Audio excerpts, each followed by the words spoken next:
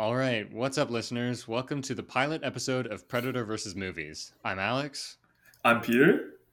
and this is a podcast where we discuss and review the latest movie releases. We're going to start off with a non spoiler review before diving into a deeper discussion of the film, and then we'll ask the most important question: would this movie be better if the alien from Predator was in it? This week, we're going to be reviewing Thor: Love and Thunder with our special guest, Aidan. Hey, how's it going? So, we're going to start off with some discussion of recent movie news from this week. Did any of you guys see the trailer for Triangle of Sadness by its director Ruben Östlund? Hopefully, I didn't pronounce that wrong. No, I did not Wait, see it. is that the cruise ship one with Yes. Woody Harrelson? Yes. Did you watch that I sent you? I think I did. It's really weird. It's like a three-parter. It's like first part is like the crew life, and then you're on the cruise ship, and then lastly you're stranded on an island. Yeah. The best way I could describe. Well, first of all, apparently it won the Palme d'Or, so this is the Palme d'Or winner of the year. And it hasn't released yet, so this is the first trailer we're getting. Looks like a dark comedy, and Ruben Östlund, is no stranger to dark comedies. He did Force Majeure. If you guys seen that, No. Probably. Fair enough. I think he's Finnish or Swedish, somewhere from like Scandinavia. One of them countries. And I highly recommend Force Majeure. That's a fun one. Basically, there's an avalanche, and That's the one. Yeah, I see. Yeah. this family's like out on the deck of like the whatever you call it, the chalet, the Swiss chalet, and the avalanche is coming for them, and the dad takes his phone and he runs away, leaving the family behind. But then it turns out that it wasn't a big deal. So like the family's just like, what the hell, man? Why'd you do that?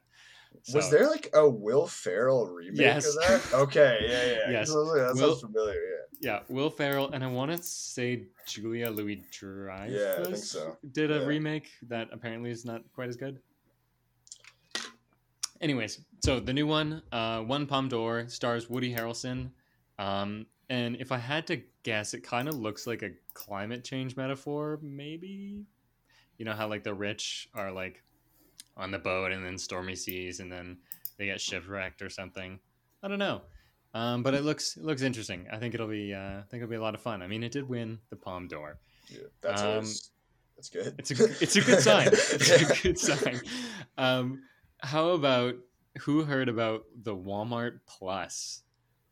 Oh yeah, I did hear about that. Yeah, That sounds really interesting. So if you didn't hear, Walmart has been talking with Disney, Comcast, and Paramount about buying up their streaming services and making it into one package called Walmart Plus. What do you guys think about that? I just think the name itself is hilarious because you don't associate Walmart with an entertainment giant. Yeah. And now you're getting Disney, Comcast, and Paramount on Walmart Plus. It's also like, why would like Disney do that? Like you know what I mean? Like, because isn't Disney also moving to like they're switching to a paid subscription model, or like one with advertisements and one without? Advertisements, yeah. Same with Netflix, yeah. It's already paid, right? Yeah. Yeah. But yeah. There's no free ones just yet. Yeah. Well. Yeah. But yeah, no, I don't know. I just don't understand how those like Comcast and Disney, like what they stand to gain from being under the umbrella of Walmart. Yeah, the way I see it is certain streaming services they're not going to last. Paramount Plus. Yeah. Who's watching Paramount? Not watching the iCarly reboot? Exactly. Those products were doing perfectly fine on Netflix, and then Paramount got greedy and was like, let's bring all of our stuff into the one kind of house-owned streaming service, and I just don't think it's viable in the long term. So I could see why them and Comcast would consider something like this, but Disney has a strong portfolio of like film and television now, especially after they bought 20th Century Fox. Yeah. Like I would have said before that, I would have said sure, like Disney's kind of limited in their their family friendly stuff, but post Fox purchase, I'd say like they got a whole bunch of like adult friendly content. So I could see Disney buying up other people's stuff maybe, but Yeah. I don't know. Also, isn't it really bad for the consumers? Since then it would just be the Walmart Plus, and then the other thing would just be Netflix, right? So you just Yeah, have I like two guess streaming services. So there's a I huge imagine monopoly. Amazon Prime would Oh, and lose. that too. Yes, right. Actually, that's kind of interesting. I guess Prime is the analog or like the similar thing to Walmart, because at first you wouldn't have Yeah. expected a company like Amazon to make streaming, and now they've got some of the most popular shows with like Yeah. The The Boys, boys. Invincible, Marvelous Miss Maisel, some other stuff. But so I guess if you look at it through like that lens, like it's not the craziest thing that could happen, but I definitely feel like we're living in like a parody Yeah, it movie is or like like definitely you hear that and that's hilarious. Like like Walmart Plus is really funny. Just a it bit. is really Like, funny. Is Walmart even rich enough to buy up all these stream services? I Because that's a lot of money. I think so. I think Yeah. Walmart's a pretty big company. Um, yeah, I just feel like we're living in the darkest timeline right now. Anyways, some other news. How about The Flash with Oh Ezra yeah, Miller? yeah, They've been going on like a crime yeah, rampage or spree across America. yeah. They burgled a house in Vermont or something recently. They're just like hopping around doing crimes.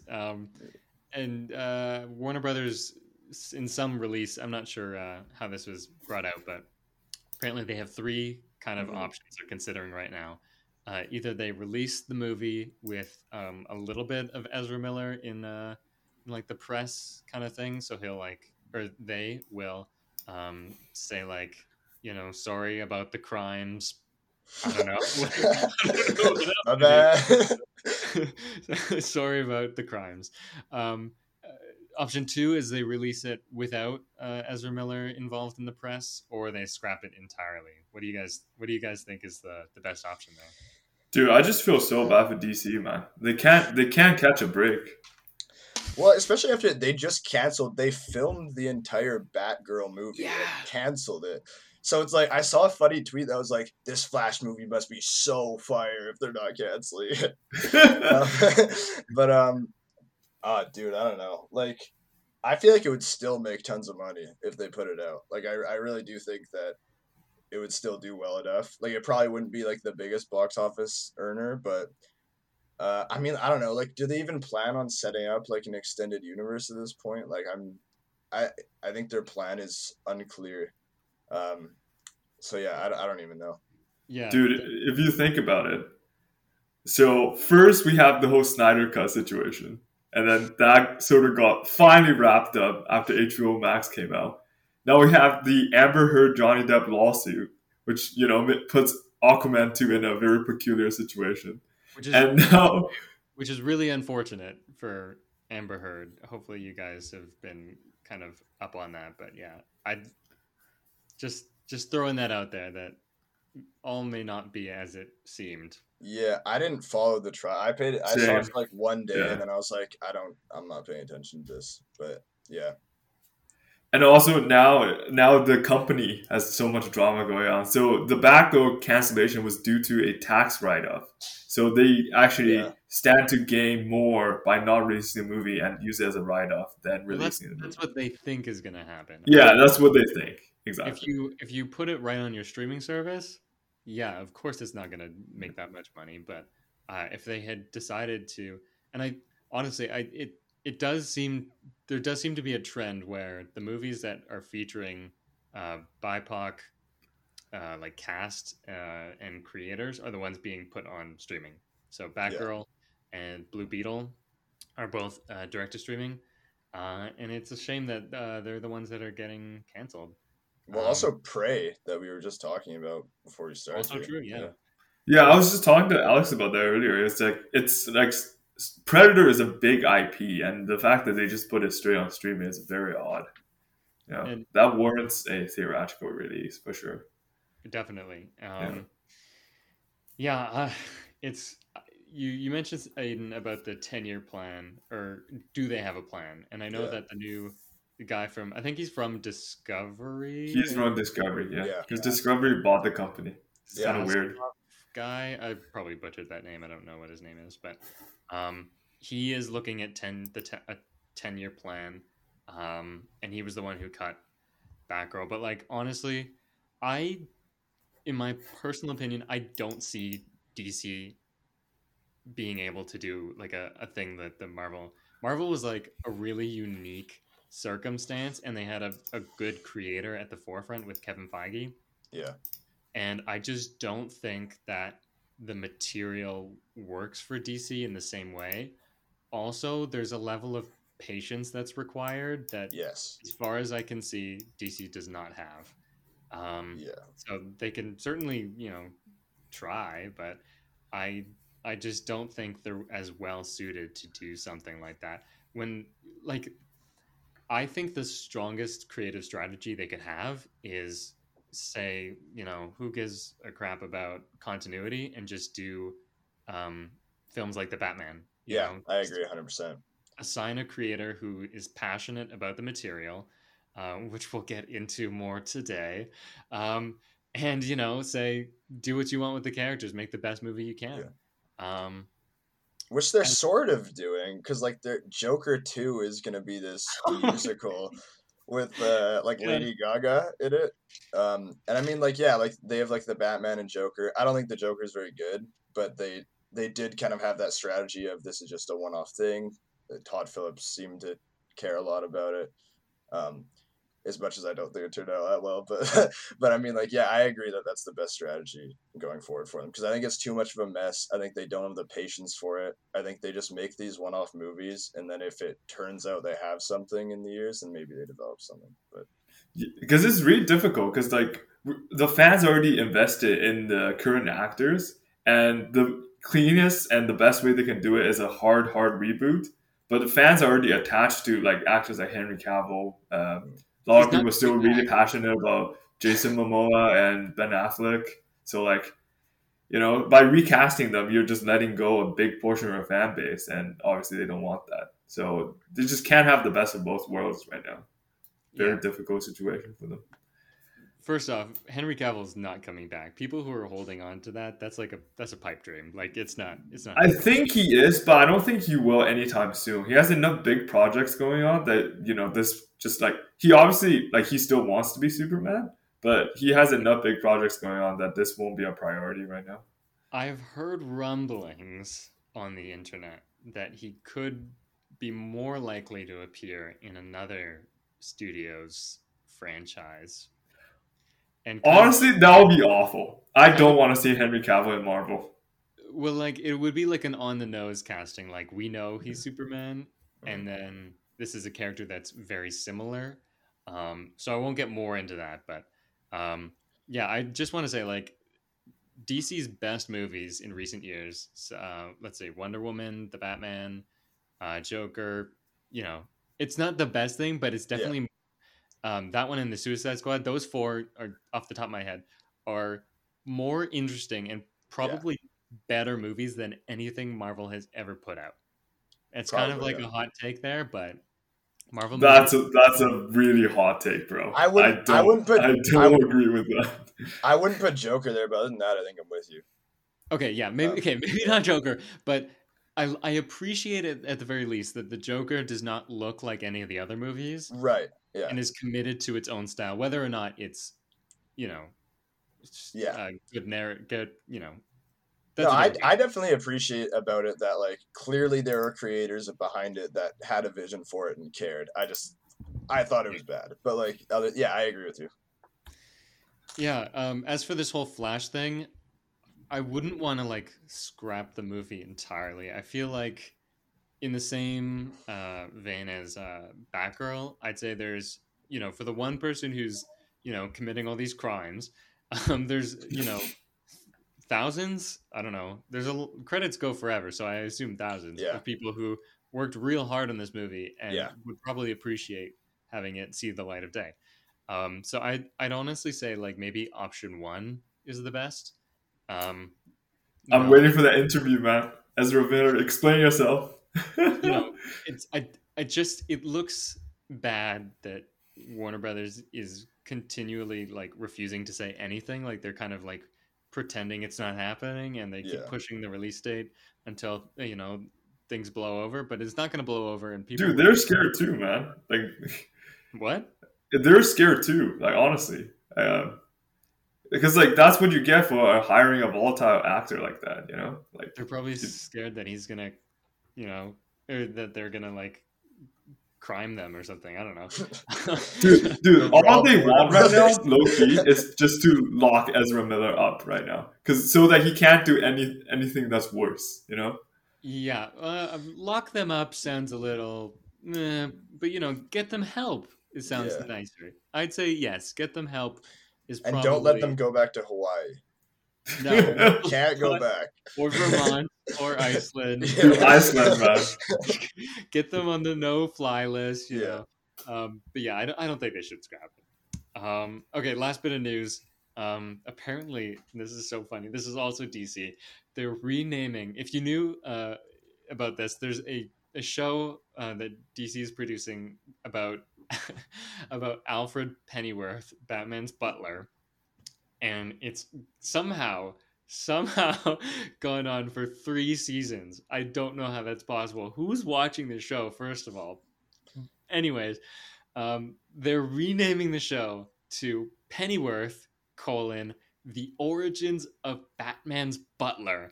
Just in case you weren't sure. Dude, didn't they ran into the same issue with Birds of Prey though. They had to rename it so people know that it's actually a DC property that they're watching.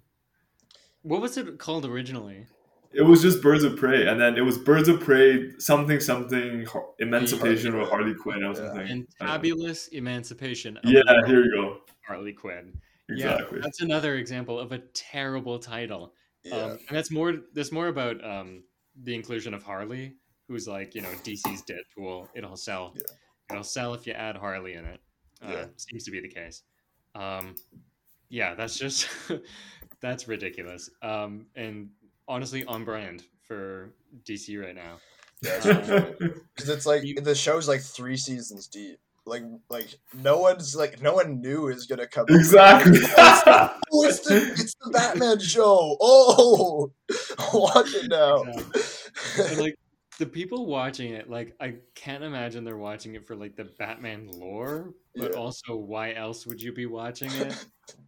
I don't, because there's no like Batman characters. It's not like the Gotham show where like it was centered around Gotham's Batman's rogue gallery before they were villains, which was was a fun idea. But this is like I've looked into it, like it's literally no one I recognize. It's I think the guy who invents the stuff, Lucius Fox. What's the actor's name who played him in Nolan? Morgan Freeman. Morgan Freeman. Yeah. So Morgan Freeman, his character. Anyways, in other news, this week we're going to be watching She-Hulk, the origin of the Hulk's cousin, who is a lawyer and also a woman. So excited for that. That's the official subtitle, by the way. No. Oh yeah. Dude, I've lost complete faith in D+ shows. Like, unless I've heard good things about the finale, I won't be watching it, honestly.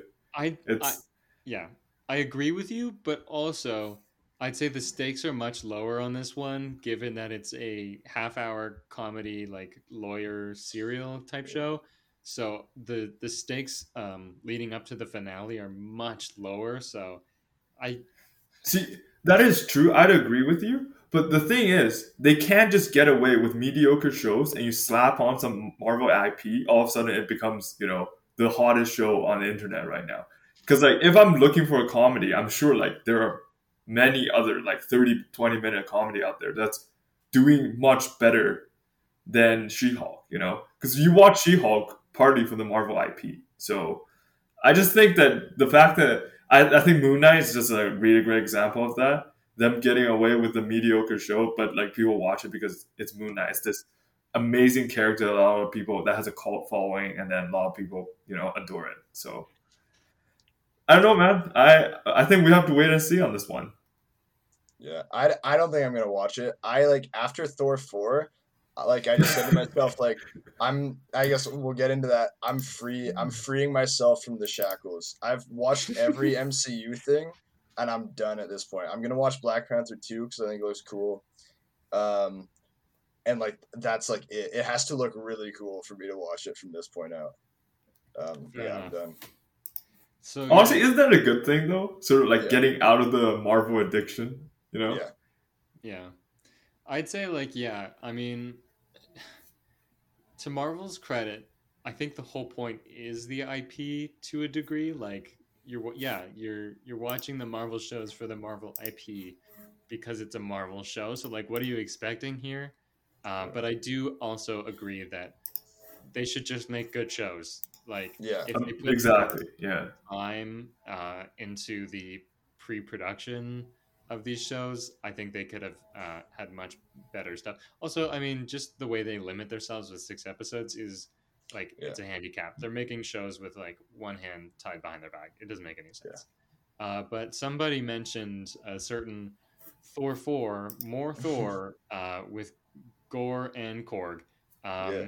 That's the movie we're reviewing today. So first off, we're going to start with a new segment that we're going to try out. It's called Guess the Metacritic Score. Not the best title. We'll work on it.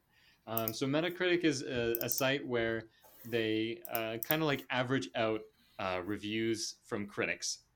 So it's not like Rotten Tomatoes where anybody can say anything. I mean, there is another score on Metacritic for that, but its biggest score that we're talking about here is just what the critics think. Hmm. And so it averages those out, and then it gives it a score out of 100.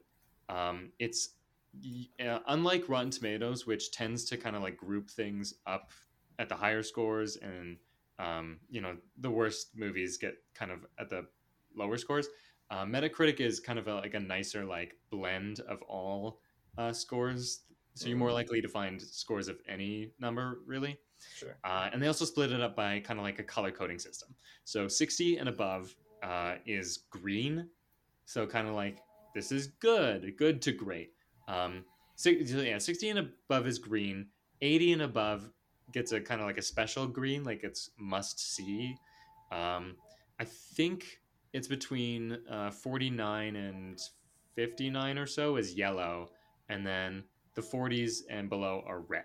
So we're gonna try and guess what Thor: Love and Thunder's Metacritic score is today. So let's start with Peter. Dude, why do I have a feeling that the audience score for this movie will be much lower? Because I feel like the audience ripped into it much more than the critics did. At least like from the initial screening. I'm gonna say it's in the yellow range, and 55 will Hmm. be my guess. Aiden? Yeah. I think that like Marvel seems to get like a certain bias sometimes. I think where people are like, yeah, this is good enough and it's fun. I'm gonna go like 65. Interesting. Yeah, I know Eternals got yellow, so they're not immune to it, but I want to say that was the first time that happened. That's like the lowest So, rated MCU one too, I think. yeah. Or is Yeah, it? So people really didn't like that one. I still haven't seen it. um, I'm gonna Peter. What was yours again? 50. 55. I say yellow and 55. We got a 55 and a 65, so I'm gonna play it safe and go with an even 60. So let's see what it says. Okay, I think that means Peter wins. It was a 57, so Oh it yeah. did Bro, get what did I say? in the yellow. Well, 57. what's the? I wonder what the audience score is for that. Sure, I'll check. 5.3. So for some reason, audience is at a 10, Okay. which doesn't make any sense to me. But Yeah, the audience is lower then. That's interesting. Cool. yeah. Okay, so Peter, who is going first for a non-spoiler reaction? All right, I'll go first. This movie is still relatively fresh in my mind. I saw it yesterday afternoon. So honestly, first of all, I just want to say this movie does deserve some of the hate it gets, but it doesn't deserve all of them. I think it's really criminal for Marvel to hire amazing, amazing A-listers and just completely waste them. I think like we sort of saw that in Moon Knight with Oscar Isaac and Ethan Hawke. I think like these two criminally wasted. They're much much better than what they've showcased on screen, and I think same case can be said for Christian Bale here. Just like when you say Christian Bale, you think of movies like Batman, American Psycho. Like these are like amazing, amazing movies where Christian Bale like embodies the character, inhabits it, and just delivers a just breathtaking performance. But here, it's just first of all, his character doesn't get as much screen time to sort of build. Sorry, I felt like should we get into this during the spoiler part, or should I just get into it now? This is the non-spoiler. Non-spoiler, okay. Say whatever you can. Okay. So, I'll keep it short now. I'll keep it short. So Christian Bale wasted, but I think the movie somehow, because like when you think like Thor, you don't think about like, you think about like this sort of like it's like a fun movie. It's not, at least like after Taika's taking over, like it's lighthearted, and I think it delivers on all that front. And honestly, I think the character, like especially like the main cast, when it comes to character building and emotions, it's a new high for Thor. I feel like compared to Ragnarok at least. So for me, I think it's a solid 3.5 out of 5. I don't think it's as low as a 2-star, but I don't think it is as great as a 4-star. So 3 or 3.5 for me. Okay, and one more question for you, Peter. So I'm glad you gave a rating for that. And then what would you rec this to someone else? Would you say like go watch this, or who would you say that to? What kind of I think that's really tough because like if we look at it, it's a fun movie, but it's not a good movie. It's like that type of. It's like these action films where like the plot's gonna be shit. Like the like it's gonna be cheesy. It's gonna be like, oh, the world's ending, we gotta save the world type of thing. But like you enjoy it nonetheless because like it's fun, and then it packs the action with it. So I'd say for relaxing, like Sunday night, Friday night movie maybe, but then that's about the only occasion I watch it, to be honest. Okay, Aidan, what is your non-spoiler reaction to this movie? Yeah, without coming across too harsh, I thought it was really bad. I went in with very low expectations. Like I had heard this is a bad one, and it was way worse than I thought it was going to be. Just like to briefly summarize some of the things, like I thought the script was the first draft, like literally the first draft. Like they just like vomited onto their keyboards. I completely agree. Christian Bale was wasted, and I like appreciated that they tried to have more emotional development than Ragnarok, but I don't think any of it really landed for me. I think it was also trying too hard to be funny, and I didn't think it was funny. I thought the action scenes weren't exciting. I thought the shots were boring. I didn't think there was anything like tantalizing like looking at the movie. I thought it was really, really bad. And I'd give it like 1 star, like 1.5 out of 5. Like, Alex, we should add a new segment. Did you fall asleep when watching this movie? We should ask that question. I did in the theater. I was like, man, I have to go to the bathroom. Do I think this scene's gonna be cool? And then I was like, I got up. So I missed like 4 minutes of it, but yeah. Okay, so would you recommend this movie to someone else? And I would only. So, what kind of moviegoer? Yeah, so I would only recommend it. Like I was visiting family earlier this summer, and every family member I talked to really liked it. They said they thought it was really, really funny, and they were like, "Yeah, this is great." So I guess like if you want to just go and like I guess like you were saying, Peter, like if you just want to go and like on a Friday night and like have a good time, and you're not super into movies, and you've been generally following the MCU, like yeah, it might be fine for you. But that's about like the only. I don't think even to that demographic I'd recommend it. Mhm. I think I would just be like, yeah, if you want to, you know. Yeah. Okay. I guess I'll go. Yeah, I went in hoping that I was gonna like it. I had seen, kind of like lots of people kind of praising it, and I saw some people going, "Yeah, this wasn't so great." So I did see like a mix of reactions, and I was trying my very hardest to like really like this one. After another fairly disappointing Doctor Strange, um, and yeah, it did not work for me on almost any level.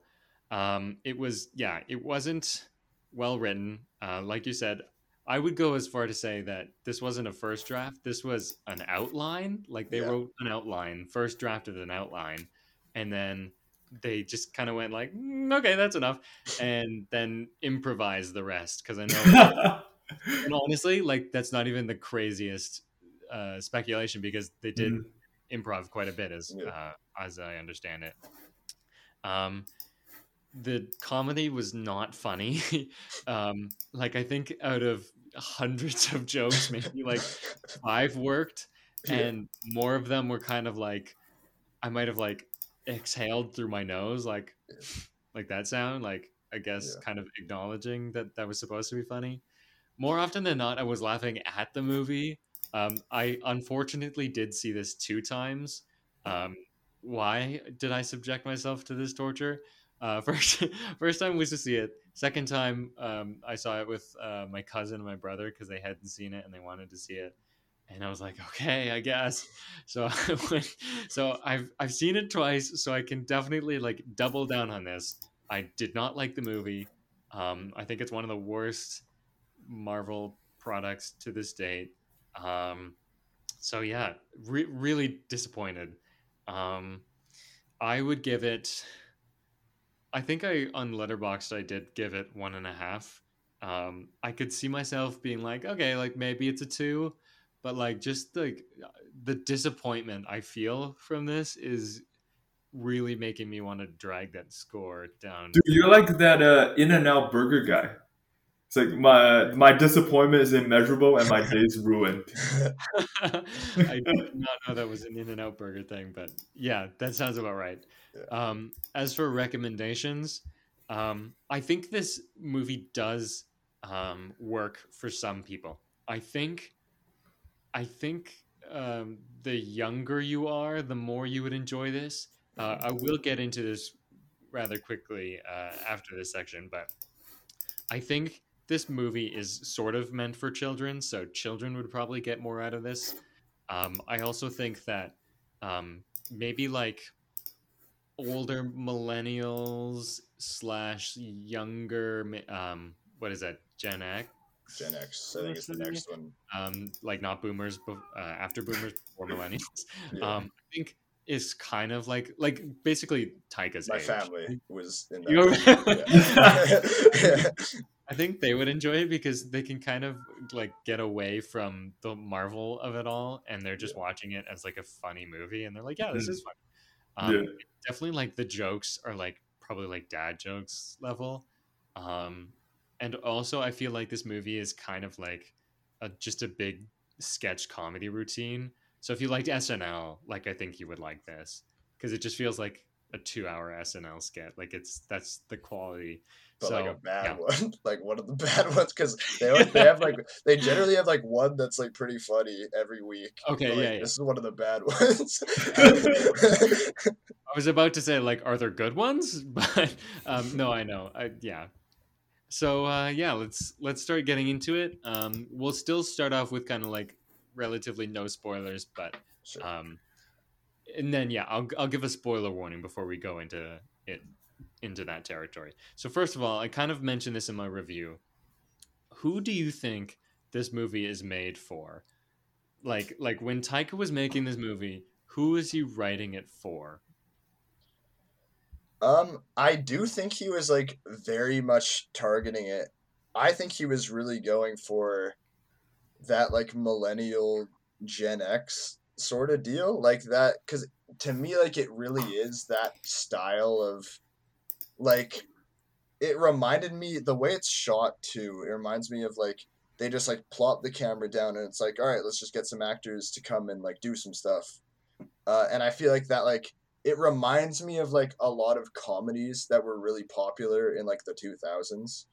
And like so to me it's hitting, I guess in my mind it's hitting like the millennial / young Gen X audience. Peter, what do you think? Honestly, no clue, man. No fucking clue. When I watched this movie, I think you're right about kids, honestly, because it's loud and the goats. Like, is that spoiler? No, yes. Goats are in the trailers. Okay, I can talk about the goats. Fuck can... them goats, man. Get the goats out of the movie. Yeah. Dude, it just randomly, all of a sudden, you just hear a loud scream, and that sounds like a human scream. Yeah, not even like goat scream, bro. Like, it wasn't funny. Goats out of the movie. It wasn't funny at all. Like, it was not funny at all. It wasn't funny the first time, and it definitely wasn't funny the 30th time. No. Like, it's worse. It was a 2012 Facebook meme. Like, my Letterboxd review of it was literally all I wrote in the words was, when I first saw the goats, I was like, oh man, I hope they're not here for the whole movie. And then Did you hear the story? Apparently, someone on set showed Taika the video where it's one of Taylor Swift's songs. Yeah. I want to say, like, Shake It Off, right? Yeah. No, I think it's Trouble, because it goes. Yeah. And they replace the ahs or whatever with the goat screams. Mm-hmm. And they showed it to Taika, and he had never seen it before. I don't know how. I don't know how it escaped him, but he was like, "Oh, this is what the goats are gonna sound like." Yeah. So wherever that person is, I hate you. It's not all his fault. But that's what I mean. It had to have been like an old millennial / young Gen X that showed him that. Like that's the only because that's the only person that would like think that's still funny. Find that funny. Yeah. Oh God. So I would say that kind of like I alluded to this, but I would say that this was meant for children. I think Taika being a father of young kids was like, I'm making a movie for them. The one thing that confounds me is the fact that it is rated PG-13, and that this is a movie where there is a god butcherer and there is a character that says orgy, I want to say 9 times. Clearly oriented towards children, and I'm just like, pick one. Like, it doesn't make sense. Why are there so many kids in this movie? It has to be for kids, and then it doesn't feel like that at all. It's so weird. It doesn't make any sense. Dude, that's hilarious. We can get into this. I don't know if you want to bring this now, but like the kids was like how they did that was like one of my problems with the movie, like relating to the kids. We don't have to. That's a little ahead in the movie, but yeah, I'd say let's save it because I prefer to add spoilers into that discussion because I agree the kids. The kids, man, I really hated that. So how would you compare this movie to Ragnarok? So let's say you've got someone who enjoyed Ragnarok or maybe didn't enjoy Ragnarok. How would you say this one improves upon the last one or is worse from the last one? What do you think? Dude, all I'm going to say is no Tom Hiddleston. Boom. That's a 2-star drop right there. All you need is bring Tom Hiddleston back. This movie, instant 4-star. Dude, no questions asked. I don't even fuck with Loki like that. I don't really care about Loki, but I think Ragnarok is way better. Like, I think Ragnarok had the common criticism where people generally liked it, and the criticism was like, oh, there's so many jokes that like you don't really feel anything.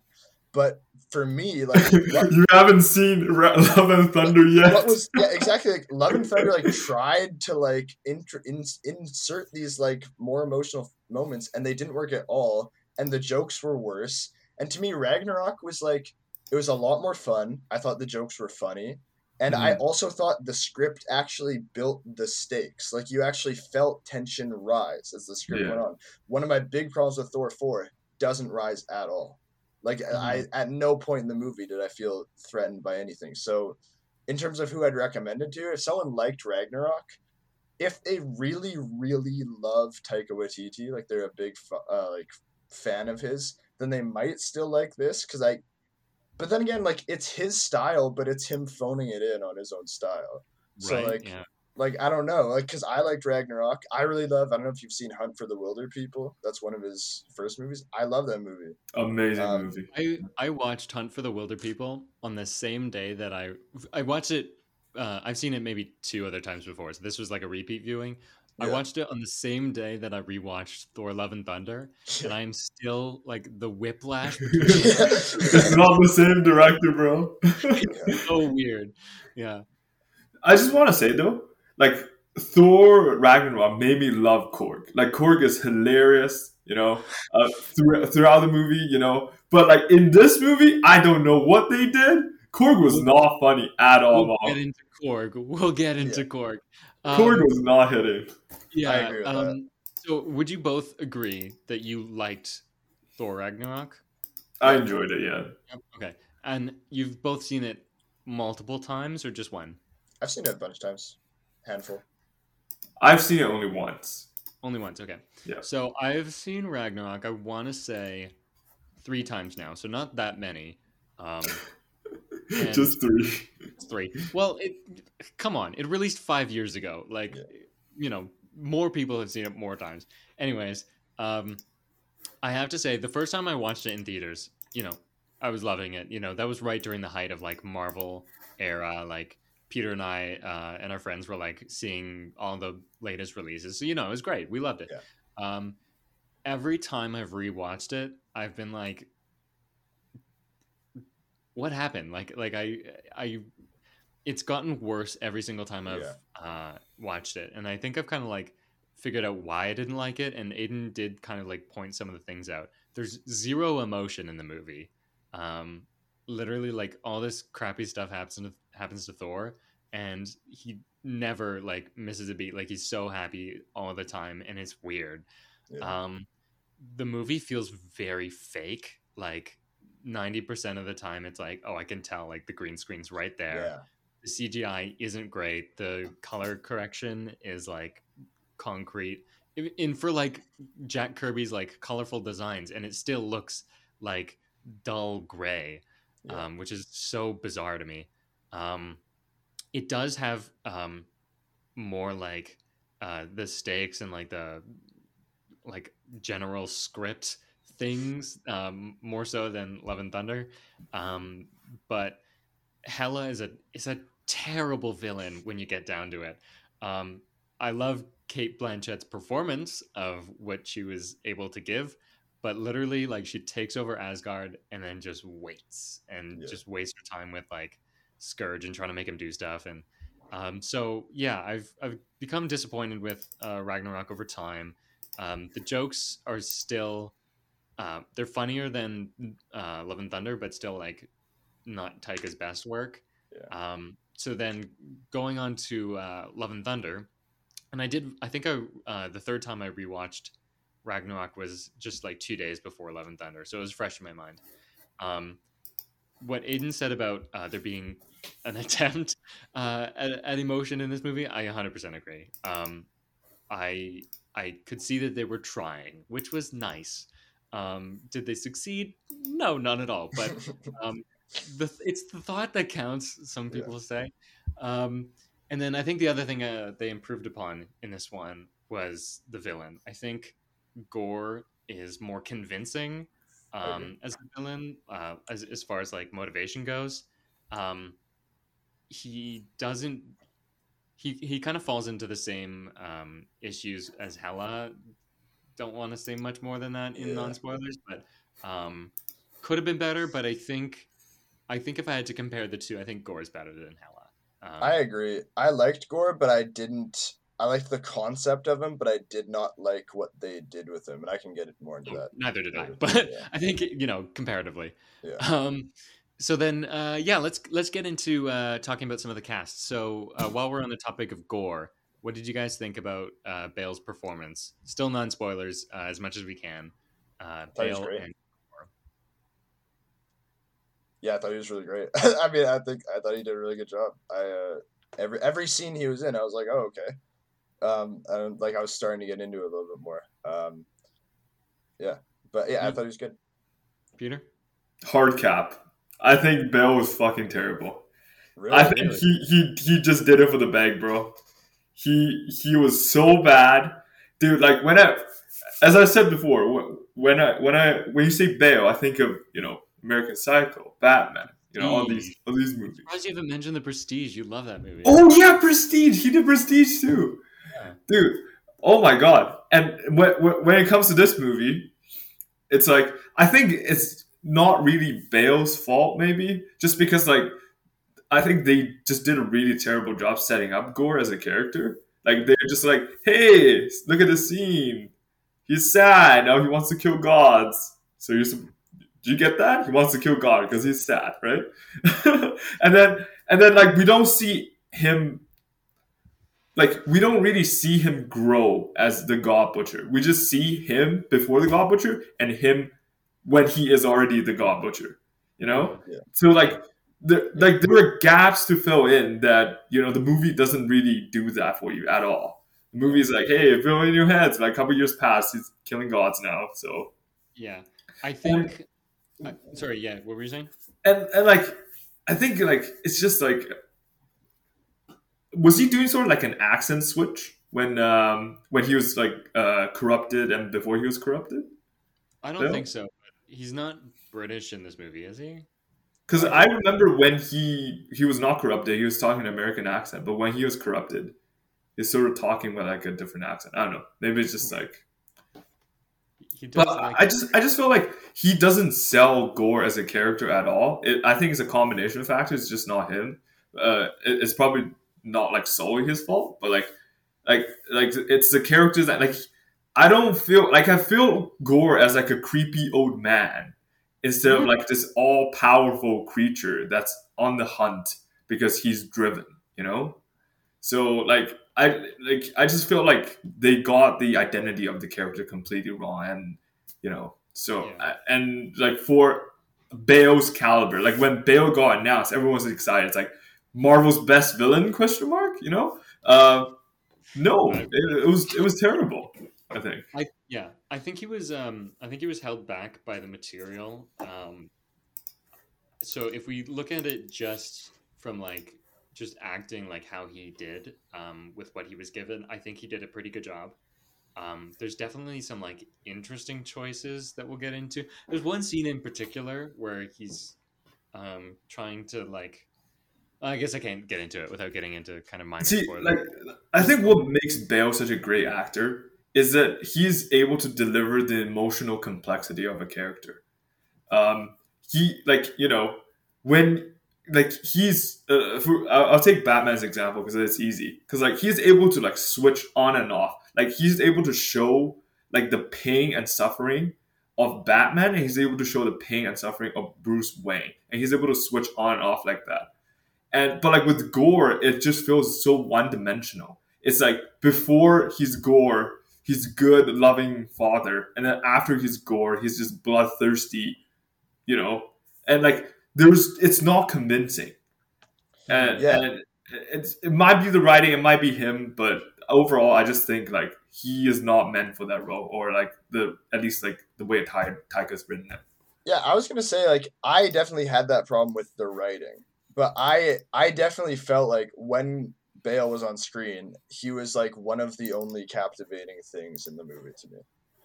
I would say that even though it was like I agree that I think the character can be a bit one-dimensional in some ways. I'd say that the performance does kind of like reach out at you and like grab you more so than like most of the performances. Like he could have phoned it in, and I don't think he did. I think he was still trying, as much as he tries in any other movie. I don't think he was kind of like looking down on the Marvel movies. I think he was trying, and honestly, I think his performance was like one of the decent things about this movie, even though the character's not great. Dude, I completely disagree. I really enjoyed Hemsworth and Natalie Portman's performance and Tessa Thompson's performance in this movie. Let's get into that. So let's go through each of them separately. So Hemsworth, Peter, tell me what you think about. Because I feel like I think what's so great about Taika era's Thor movie, because like before Taika era, we're sort of it's almost like so when what's the guy's name that did Thor 1 and 2? He's Oh, also two different guys. One Yeah, was Kenneth Kevin Branagh did Branagh. one. Kenneth yeah, was I'm pretty sure it's Kenneth for both, right? no. The second one was Alan Taylor. I want to say he was a Game Okay. of Thrones director, actually. Okay, so like I feel like in that era of Thor film, like they really showcase sort of like the struggle for Asgard's throne and struggle of like power like between Thor and Loki, and then while facing sort of an external threat at the same time. So it's like Thor is like this wary person, and it's no fun seeing Thor like that, you know, and I felt like Taika completely thrown that out the window and just focused on Thor being this like um, whimsical space Viking, pretty much. And then I think if we want to get into it, but like in during the Infinity War and Endgame era, we sort of see a combination of that. So like Thor being like this, you know, he's wary for this external threat, that's Thanos, but he's willing to have fun on the way, you know. And many people say like that era of Thor is the best Thor. I sort of agree with that, but like in this film in particular, I felt like a lot of relationships like surrounding Thor feels really artificial. Feels really like about like the best relationship Thor has is between like Thor and Loki. It's just sort of like you know, from like complete rivals to turn it into like, you know, allied against Thanos. I think that's a great arc, and I feel like his arc with Jane Foster didn't really get me in the first two Thor film, but it really did in this Thor film. I don't know why, but like I just felt the connection felt really genuine. That like the I don't know whether it's because like the way they sort of like they showcase sort of like this really heavy sort of like storyline between these two with like a really carefree narration by Korg, and then and like when you really like read into what's on screen, now you can see like this is just like, you know, it's almost like 500 Days of Summer, but like in a more lighthearted manner. Um, and then eventually, you know, when dude, I can't get into spoilers, can I? I want to talk about Jay, but I can't. But Well, I, just yeah, so you thought he was like pretty good, Hemsworth, as far as acting, like. I think so, yeah, because I feel like at least like the way they played the relationship with Jay in this one, it caught me by surprise. The way they handled it and the eventual conclusion of it, and also like it felt really genuine that Thor has, you know, he's been fighting for all his life. He's like, you know, he's never really had a moment of like respite. He never really like um he wants to like as like earlier on in the movie like he feels empty, and I feel like this movie showcases how the emptiness is fulfilled, and I really love that. I think that was really well done. Yeah. Okay, Aiden, what did you think about Chris Hemsworth? Yeah, I mean, I think he clearly cares a lot about it. Like, I think he put a lot of energy into it. I didn't really have a problem with him. I would agree that, like, when Ragnarok first came out and we kind of have this new Thor who's, like, a bit dumber, a bit goofier, and a bit, like, stronger. And I was like, yeah, okay, cool. But this time around, I thought he was too dumb. I was like, there were some scenes where I was just like, oh my God, man. Um, yeah, I mean, like this is more writing, but I didn't like his arc. I didn't think it was very developed. I don't think it was developed very well. And I really didn't buy into any of the emotional scenes. I don't know if that was again. I feel like that was largely a writing thing. But yeah, I also just didn't think. I think my most of my problems were writing, but I'll just leave it at I think Fair enough. Chris Hemsworth put good energy into it. I think he cares, and I thought it was fine. I would say that, yeah, I think, yeah, I think that Chris Hemsworth did a good job in this movie, more or less. I agree that the characterization has changed quite a bit over the years. Dumb Thor is a choice, one that I'm not crazy about. I agree that Infinity War era Thor, or you know, Russo brothers version of Thor, is one of the best ones. Uh, I think Chris Hemsworth does have a talent for comedy. I don't know that all of his jokes work. There's one that is in some of the trailers, so I'm going to talk about it. It's early in the film too, where he's like saying bye to Star Lord, and then he does this weird Asgardian handshake, and that was 100% improv. And I'm like, this isn't really that funny. I don't know why they kept it in the movie, but yeah, I'd say that Chris Hemsworth really does put a lot of his energy into this movie, and I think he does a pretty good job. One of you mentioned his romance with Jane in the movie, so let's kind of shuffle our way into that. What did you think about, without, again, no spoilers, which is going to be tough, so just talk about the performance. What did you guys think about Natalie Portman as Jane Foster? Much, much better than first two. First two, she's just there as Thor's girlfriend. This one, she's an actual character now, which is fantastic. Again, let's focus more on like the performance more than the writing. It's I know it's like hard to separate those two things, but I'd say, performance wise, I think she did a very convincing job. Given something happened in the movie, and I think she portrays that perfectly. And like the sort of struggle between balancing being Mighty Thor and being just a normal person. She given like even though like she's featured in I say a good amount in the movie, she still has like limited screen time to showcase like the emotional stuff, because a lot of it is fight scenes. Given like the limited time she has, I think she did a fantastic job. It really looks good. Yeah, I mean, I didn't have a big problem with it, but I felt like there wasn't much complexity behind, because what she's going through in the movie is pretty. It's momentous. It's quite big. Yeah. Yeah, and I don't know. I didn't really feel like there was much dynamic emotion to her performance. I felt like she was either doing one thing or the other, instead of having some grief in with her happiness, and there being like a sense that her happiness is fleeting. I guess I won't get into too much, but yeah. I thought she was fine. Okay. I'm between fine and not great, which it sounds like that might be a hot take here. When Peter said that this performance was better than the other movies, I don't know if I agree with that, which I think her performance in Thor 1, which I think Thor 1 is like it's a really boring movie, but like structurally, like it's pretty sound, which is apparently a lot for a Thor movie. it's hard for them to be good. But yeah, I did admire her performance more or less in Thor 1. And here she's trying to be funny, and it never worked. Chris Hemsworth was hit or miss.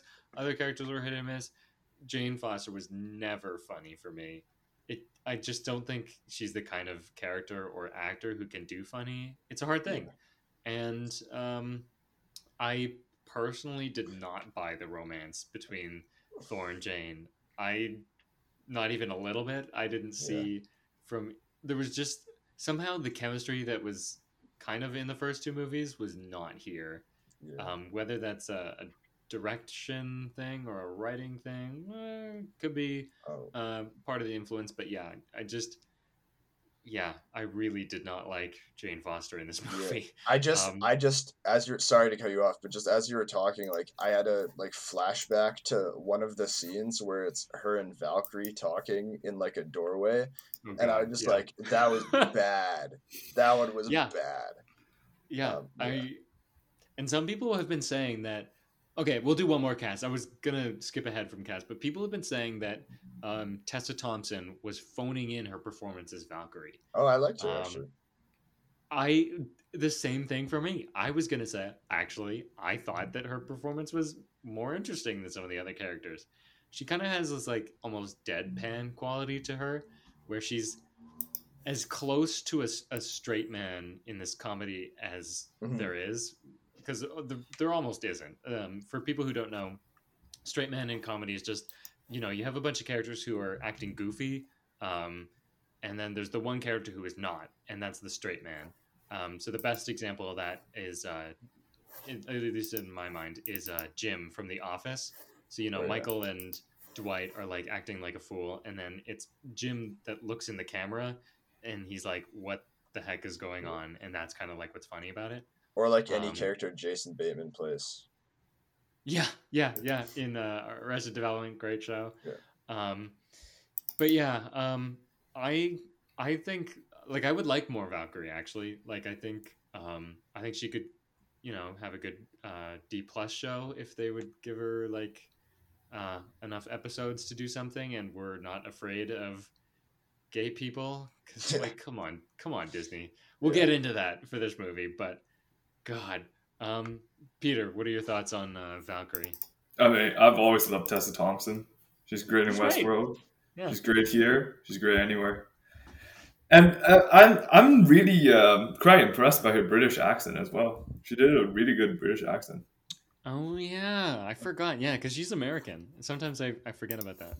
Yeah. Okay. I think that's enough for non-spoilers. I think it's time we get into this movie. So this is your official spoiler warning. We're going to get, for lack of a better word, down and dirty into spoiler zone. So if you haven't seen the movie and you don't want things spoiled, maybe stop listening now and come back later. If you don't plan on watching this movie, I think we'll cover it thoroughly enough that you can follow along with the plot and maybe laugh along as we really dissect what we hate about this movie, or maybe enjoyed for some of us. So first of all, how does this movie start? With the Gorr scene. Aidan, why don't you lead us to the opening? Sure. Yeah, so the first thing I wrote in my notes here is that I think the opening scene is fine. It's like right off the bat, it's like this scene is okay. I like that.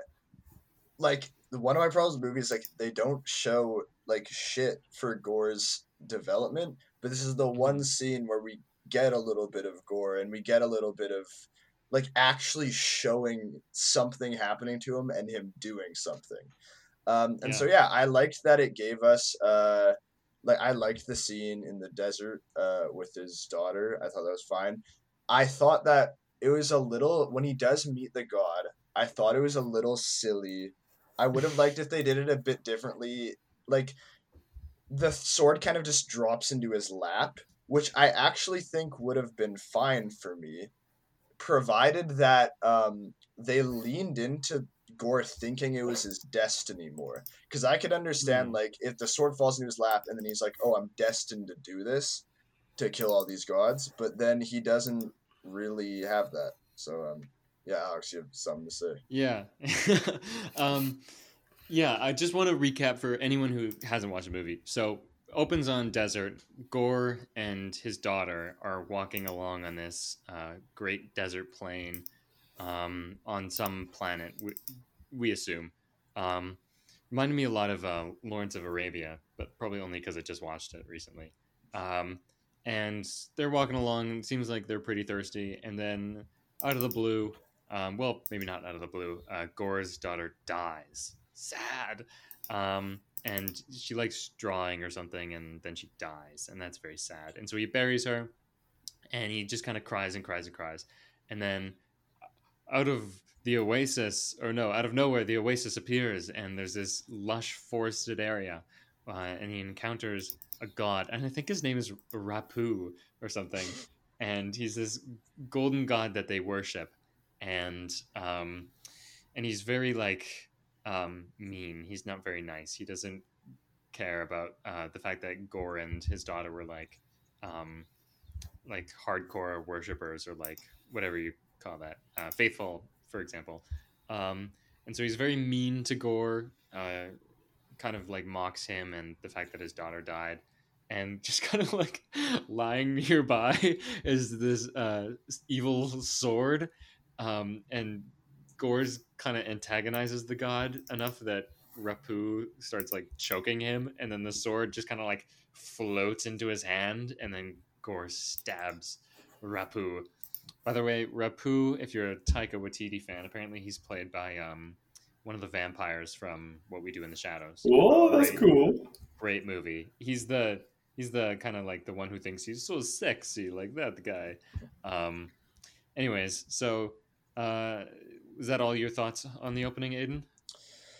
Yeah, pretty much. I didn't have much else to say about that. Okay, what do you think, Peter?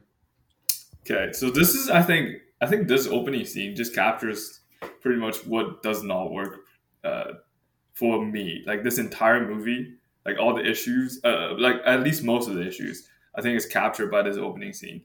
I don't think Marvel is the correct brand to do Gorr, or Taika is not the correct director to do Gorr. Now, the reason why I said Marvel is not the correct brand is because Marvel is not willing to go as hardcore. They want to keep everything relatively, like they want to keep everything relatively lighthearted, even in some of the movies featuring some like heavy-hearted stuff. Like I would love to see Rapu showing more cruelty towards these subjects than simply just like, hey, like he's here to crash our party and we're just gonna throw fruits at him. Even though like he's my loyal worshiper, the last one there is, and I think like if Marvel's willing to go to more extremes, I think that will capture Gorr's sort of like sudden change to like shift into darkness a lot, make that a lot more convincing. And also the other thing I said, Taika might not be the best director for this, is that I feel like it is something that is really heavy, and this is something that I don't think you should turn that into a comedy. 'Cause I think Taika wants to turn a lot of like heavy, like despite how heavy the situation is, he would diffuse it with sort of like either comedic setting or like something comedic within the scene to offset that heaviness. And I really don't think Gorr is someone that you should do that to, because I'm not a avid comic reader, so I'm not really sure what his origin is like and how similar it is to like what we showcased on the movie. Like, I think an extended version of this scene would do Gorr a lot more good, like capturing how much he cares about his daughter instead of just like informing us like that it's his daughter that died, so he's the girl's dad, so he probably really cares about her, so this is meant to be a sad scene. Like I don't really feel that much emotion in that scene, and then following up afterwards with like the god stuff again, like the mocking is sort of like that. They capped it off at mocking, and I feel like they really should have pushed on much further than that, because this is a sudden change for Gorr, because Gorr is a loyal worshiper. He worshipped until no one else is left. He's the last.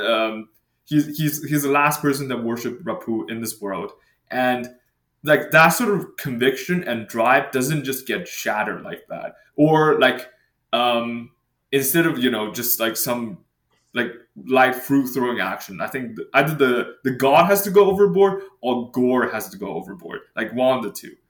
And I think it's just a little too. I guess that might just be like the stake problem in this movie as well. It's just like a little too light. They should definitely lean in a lot heavier into the darkness of Gorr and the gods. So.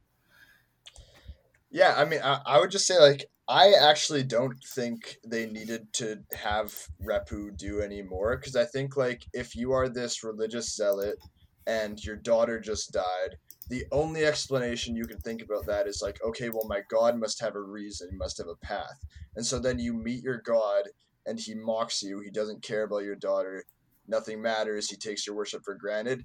I think literally nothing else could be worse than that. Even if the god like stabbed him, I think that's not worse.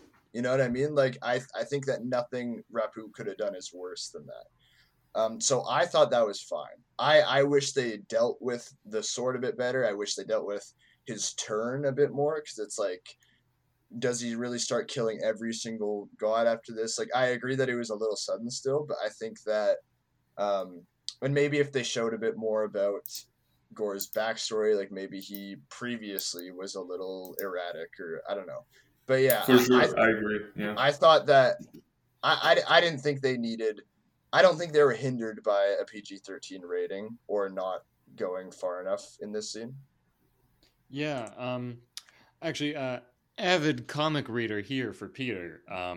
Not avid, but I'm getting into it. And I did read the whole Gorr storyline that this is based on before I watched the movie. So I can provide all the necessary context. So to answer your question, Peter, there is an entire. So I think I want to say the whole Gorr situation is maybe 10 issues of the Thor story. I could be wrong on that. And I want to say one whole issue is just Gorr's origin, and it's handled much better. So spoilers on the comic book if you haven't read it. I would say definitely go check that out because it's what this movie was supposed to be and is so much better. So in that origin, he has a full family, and there's like a tribe of these people. And first his wife dies, and then his other kid dies, and there's this whole tribe of people, and they just keep telling him, the gods will provide. And eventually Gorr's like, there are no gods. If there were gods, why would we be living like this? Dude, love that. And I think they, and so, all of that is quite a lot longer than I've just described it. I've summarized it pretty quickly. Yeah. And so he says there's no gods, and his people say, blasphemy, and they stone him. I think they literally stone him. So apparently that happens across the universe. And so he's abandoned by his tribe, and he's all alone, and he starts wandering, and then he does find some gods. He happens upon some gods, and it's a golden god, kind of like Rapu, but not really, and a black colored god, and they've been fighting or something, and they're both really injured, and one has the necro sword. And it's at that moment where Gorr's like, so there were gods, but they just didn't care about us at all. It's not like a Rapu mocking him scene. It's very much just like the gods were there, but they didn't do anything, so they're not worthy. They shouldn't. And there is an element of the necro sword kind of corrupting, corrupting you. So, anyways, as for how this scene was, I feel like what happened is Marvel said, okay, you have 7 minutes to give Gorr's origin, no more, no less. And so they're like, okay, well, that's what we got. And so they just kind of try to cram it in there, and it didn't. I wanted to like it, but it happened so quickly. Yeah. Think about Up, right? Up has that heart-wrenching sequence, but it's 10 minutes? I don't know. But you have to know the characters before you kill them off. Yeah. It doesn't work if I've just met this person 2 seconds ago and then they're dead. I don't know who this is. It's sad that it's a kid, but I don't know who this is. And then the Rapu thing was silly. I think it was a bit over the top. Very ham-fisted. This is why he hates the gods, because the gods were mocking him and throwing fruit at him when I agree that it wasn't necessary. And also this is kind of a small thing, but when they use a close-up of Rapu in the movie, that just felt like the weirdest shot. I don't know about you guys, but it's like a really close-up shot of Rapu as he's mocking him. Maybe I'm supposed to feel that way, it's he's really in your face. I don't know. I thought that was weird. Yeah, I right away watching that scene, actually. Also, the way it was shot, I remember immediately being like, oh, there's something I don't like about this. Weird. And then as the movie goes on, it's like, I don't like this. I don't like the way stop. It keeps going. Yeah. It just gets worse. But yeah, now that you've said that, I think they could have been a lot more efficient with their time in this scene, which is one of my biggest criticisms of this movie in general, is that it wastes so much of its time. So rushed and wasting the time that they do have with bits most often. I think what they should have done for this is stretch it out, give a teaser of the Gorr thing. I don't know how you make that kind of thing work. It works well for comic books, because you don't want to like introduce this stuff too late. Like you do kind of want the gore stuff at the beginning, but you don't want to load it all at the. I don't know. So honestly, though, now that you mentioned the comic book storyline, I wouldn't mind like seeing like 10 minutes of Gorr, like at the beginning where before he corrupted, and how he slowly, because family's death or like unfortunate events on his people, slowly turning towards the dark side, and eventually, like witnessing like inactions of the god. Because that's such a great premise. It's almost like the premise of the Watchmen, where like you have an omnipotent, this like all powerful being, but the being chooses to do nothing. What like is that really like what we're worshiping? Like a being that chooses inaction above all. And that's such a like a deep moral question that they can be asking. Wow, it's a god throwing fruit. Yeah. Yeah. God. Like if they have like 10 minutes of Gorr, and then intertwined Gorr's sort of like downfall to darkness with like Thor with the Guardians maybe, and then because that will give Thor a little more time with the Guardians. Because I thought like that series of scenes would like so rush as well. Let's I 100% agree that like 10 minutes of Gorr even would have probably helped a lot. But yeah, let's get into the Guardians, because that's coming up next. Why don't you take us into that? What did you think about the Guardians' inclusion in this movie? So honestly, at least like at the end of Endgame, where we're already seeing sort of a little bit of interaction between Thor and the Guardians in Infinity War, right? They had a little interaction in Infinity War, and then they had a little bit more interaction towards the end of Endgame. Like you just see this hilarious comedic group. Like I want to see a movie where Thor is part of the Guardians, Right, but. Yeah.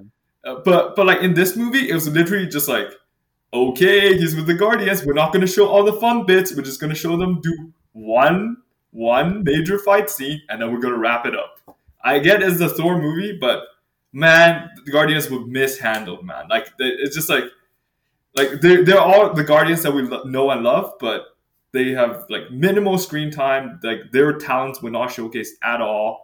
And they're weird. They're not their regular selves. They're like a little different, all of them, I'd say. Yeah, so my take on it is actually like, if they want to make a movie that is just Thor, they don't want Guardians in it the whole time. Because I agree it's better if they just have them together. I think that's more interesting. But I would have had less of them.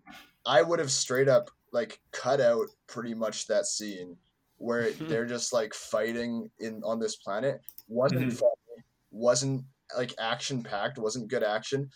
So it doesn't matter. Yeah. And what's the point of the scene? It's just to show like, oh, I completely agree.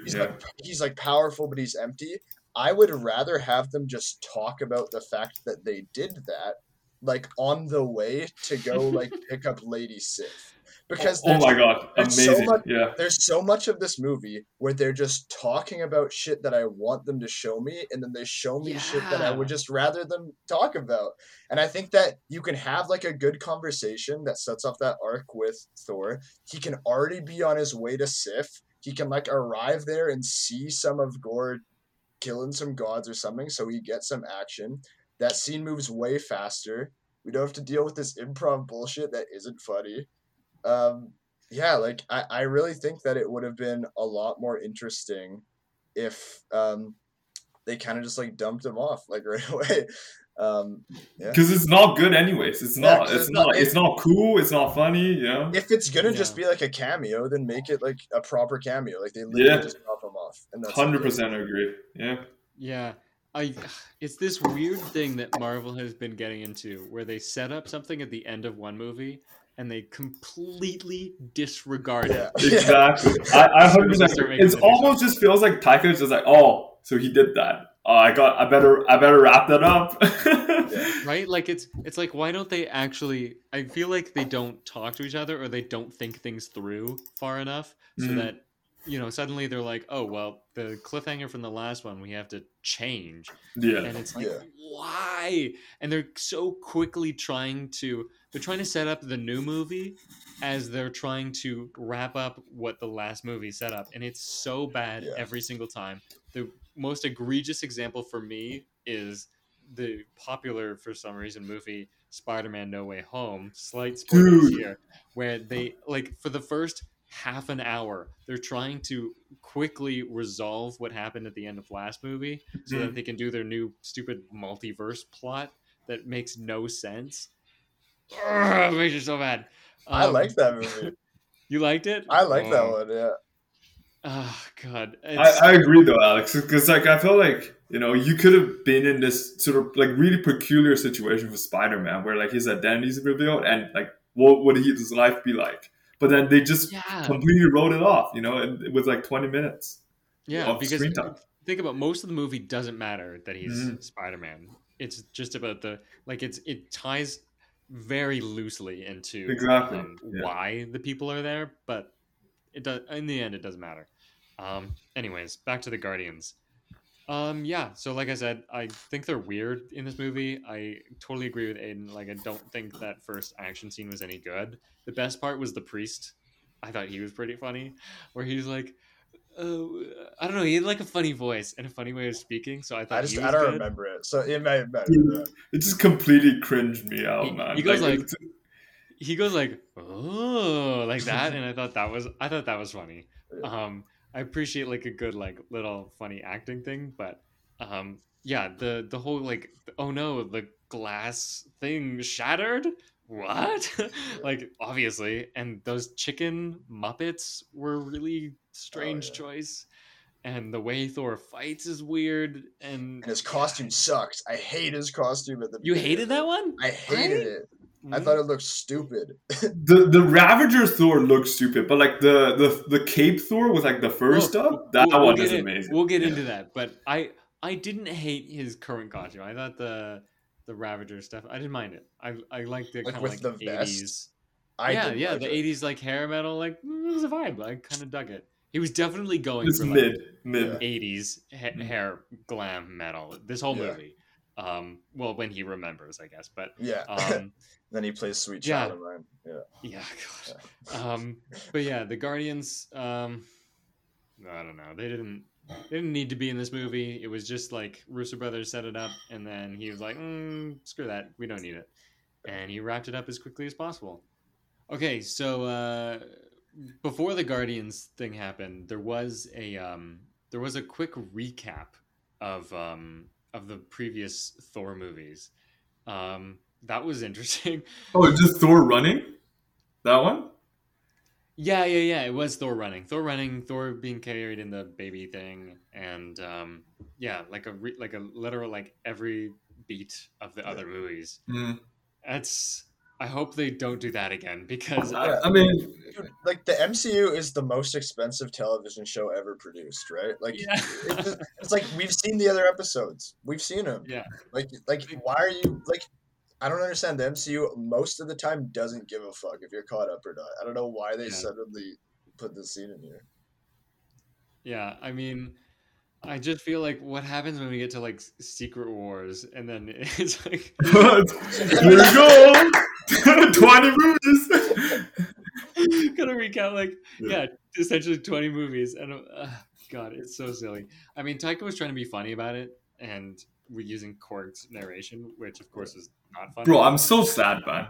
How did they fuck up Korg this badly? Oh God, do you want to talk about Korg now?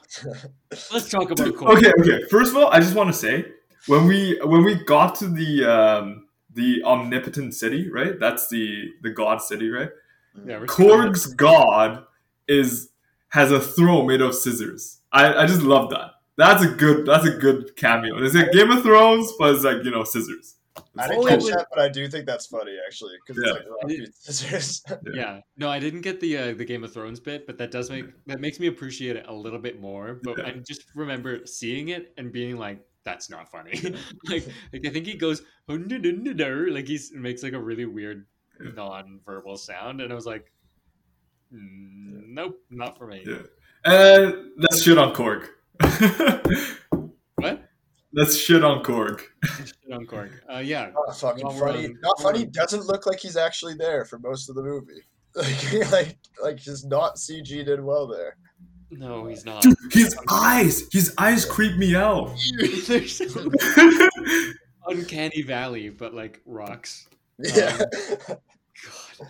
And yeah, full spoilers, by the way. When they like fake killed him off, I was so happy. Dude, I hate this guy so much. And I was like, finally, they're doing something interesting. And then they brought him back. I was like tear my hair out. I was like, dude, Taika's not gonna kill his own character, bro. He literally said in an interview that like he purposely put Korg in there, so even if Marvel doesn't hire him to do directing anymore, he still has a role in Marvel. Yeah. Well, obviously as a joke, but you know.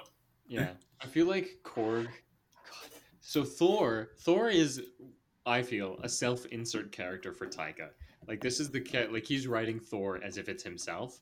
Yeah. Which explains the ending where Thor gets a kid because Taika just kind of went through that. Not well, a couple of years ago now, but like, you know, fatherhood is still relatively new for him. And then so we have to suffer through one version of Taika through Thor, and then Taika actually himself in the movie too. Like, dude, I just feel like the ego to do with those things is pretty insane. Dude, I mean, just think about the circumstance where he was filming, bro. The guy's banging Rita Ora at the same time. Absolute champion. Or like, yeah, that's interesting. Also, he was like making out with Tessa Thompson too. Yeah, that was weird. I don't know what that was about. Aidan, do you know what we're talking about? Yeah, no, I've heard some of the lore of Taika's exploits. Yeah, yeah. Yeah. But yeah, I was kind of hoping if they brought Korg back in like immediately, there was an opportunity where I was like, oh, maybe they're gonna like joke about all the other MCU project. I thought they were gonna do Baby Korg, and I was like, that would actually be really funny. So funny. I would have actually appreciated Baby Korg, like a tiny little rock that looks exactly like Baby Groot. But then they did like a face mask, and I was like, what is this? Yeah. It's so weird. I didn't like it. No, I didn't like it either. I thought when Ragnarok rolled around and I watched Ragnarok, I was like, oh, Korg is kind of funny. And like I think the context you find him in is kind of funny in Ragnarok. Like the thing about like the revolution, like, and that he's this meek revolution leader. But then it's like now he's just like a guy that's there and he's not funny. Dude, I think that's actually it. Because like in Endgame, we find him as Thor's basement gaming buddy, and that's funny. Like he needs to be in like some like really peculiar context first, and then we insert the character. Sure. I would argue that the issue here is that it's just oversaturation of Korg. Yes, too much of him. Exactly. Facts. If you watch Ragnarok, he's not in the movie that much. Yeah. He's in the pre-battle, and then after Thor gets his ass kicked by Hulk, Thor's with Hulk now, and he doesn't see Korg until quite a bit later. I can't. Yeah, where Korg picks up Loki. Yeah. Yeah. I think like literally like so much later, almost at the third act. So like, God, yeah, I hate Korg.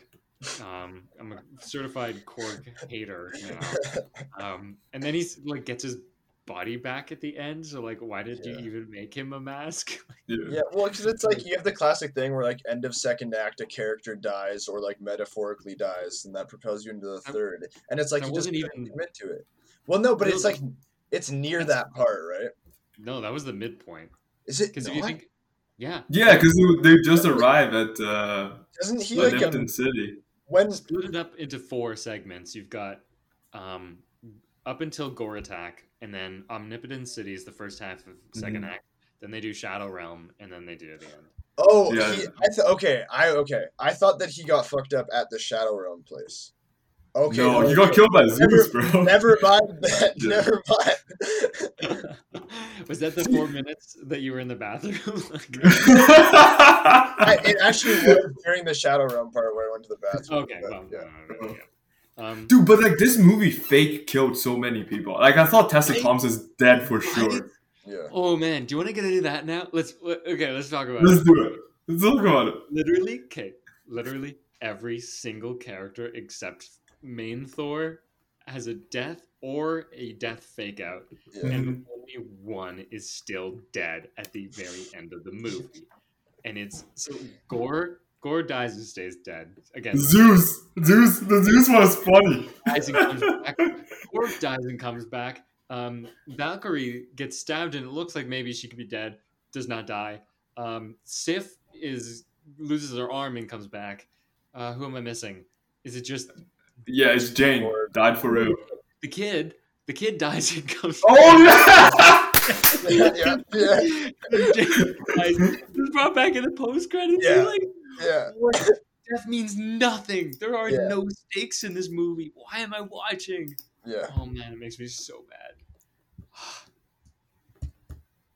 Honestly though, the Zeus one is kind of weird, bro. He literally like It's pointless. lightning through his chest, man. Like, come on. The Omnipotent City stuff is like that's I think my biggest problem area of the movie in a movie that's terrible.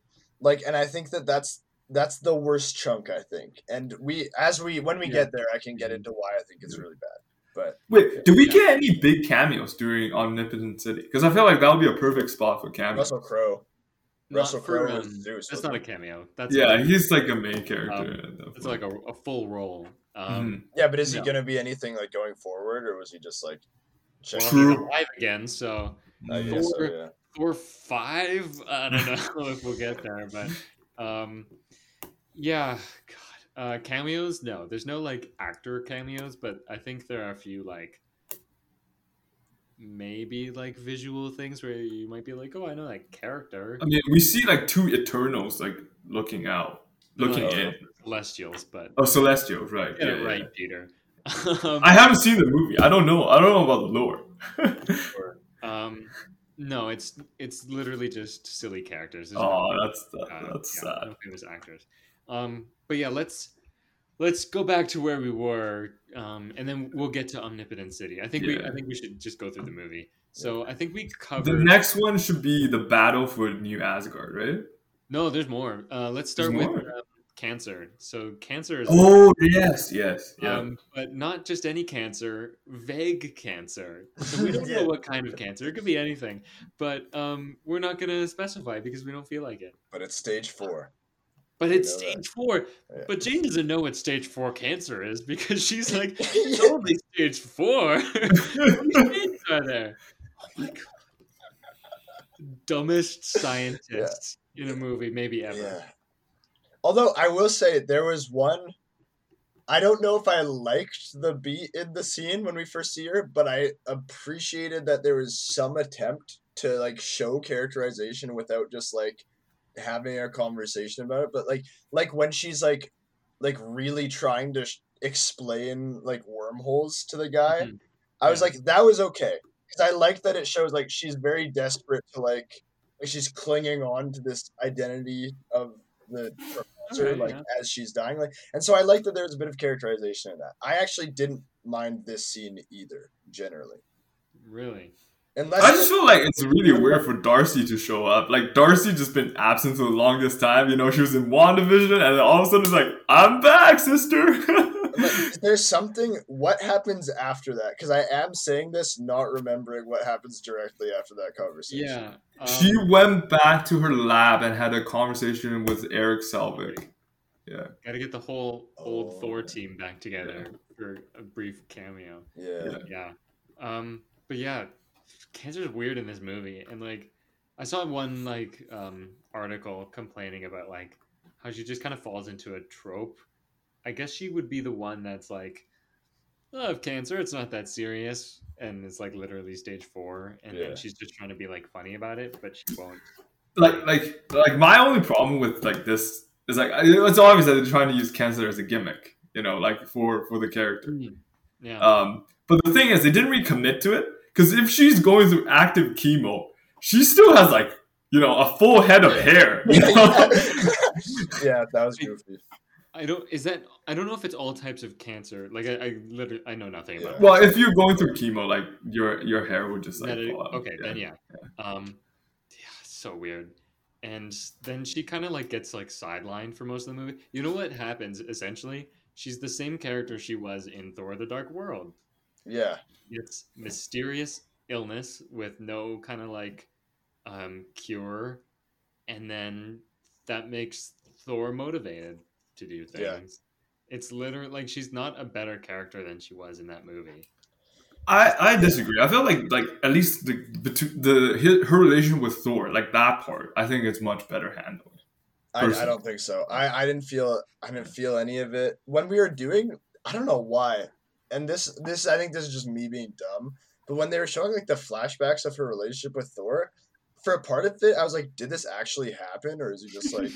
Well, like, these were all is all extra scenes. I'm sure. Is this supposed to be like an embellished version of reality? Like, I straight up didn't grasp at first that was supposed to be what actually happened. Because I think in my head I was like, when did that happen? Like, when did they do that within the Marvel timeline? I think it's between Thor 2 and Age of Ultron. Yeah. Oh, okay. Okay. Let's talk about that scene. I kind of the first time I found it fun and like kind of there's good points in there. I'd say. I didn't hate that part. Yeah, that general. It's part just average. It's just okay. You know. I'd say that. There's two different things that I like that he's got this issue with Jane. That I mean, admittedly, was never mentioned in the first movies. Like he didn't seem to really exactly a new thing for him. Yeah. I don't love that it's essentially Doctor Strange's thing, where Doctor Strange is like, from the first movie, I would say, has had a problem with like his love life. Like he can't like get close to people, right? Like he has that problem with Rachel McAdams, whatever her character's name is. And then in the second movie, like he's still like sort of trying to like work through that. And then Thor just kind of like gets it, like in this flashback moment. Yeah. But I mean, like the gags were funny. I liked Thor in a hot dog costume and Mjolnir pulling them. Oh, the gag on the rollerblades was one of the funniest parts of the movie. That was actually a funny gag. It was good, yeah. Yeah. Oh, but going forward, so Jane has her revelation that Mjolnir might help her. Yeah, that sequence was too random, man. That was I thought it was really lame how they didn't show her transformation because they filmed it. They did film it, and like there's no like we know that that's what happened. So it's like it's not like when she grabs the hammer in the later scene. That's not a reveal. Like because it's only a reveal for Thor, which is fine, but it's not a reveal for us. So why are you trying to shroud it in mystery before we get there? You know, literally showed it in the trailer. Yeah. Yeah, they make it seem like Jane has been Thor for like a little bit, like the way Valkyrie talks about her. So that's kind of weird. The fact that like there's this weird time jump that like isn't accounted for. Mm-hmm. I'd be very like surprised at like the timeline of this movie, like if someone wrote it out, because there seems to be like large blocks of time that are missing. Yeah. But yeah, I don't understand why she's like again, going back to the source material, these are two completely different storylines that have been pushed together into one. Admittedly, like short for like a blockbuster movie, it's only 2 hours or like just under. Yeah, it's just 2 hours. They try to combine Gorr's storyline, which is what did I say, like 10 issues. It might be more. I could be wrong. Like it could be much more. And then they also try to combine the Thor. Jane Foster as Thor thing, and it doesn't work. Yeah, so when she shows up in the comic book for the first time, Thor is unworthy, which is an actually like really interesting thing that they have never done in this movie. Well, since the first Thor, I guess, whatever. But I don't understand why when they bring Thor and Mjolnir back specifically, why is Thor still worthy? Like, it's such a wasted opportunity, and it makes me mad. But yeah, when Jane first appears as Thor, she's masked, and we the readers don't know who she is either. Like there is that element of mystery, and we don't find out till the last issue of that first comic with Jane as Thor who it is. Didn't need to happen here because we knew from the get-go. Yeah, I wonder, how do you guys think, because I haven't thought about this till now, if they actually did put off Natalie Portman even being in the movie until that scene? Like, do you think there's a possibility they can make that work? I haven't thought about this at all. That's interesting. And then fill in the backstory then, like what happened.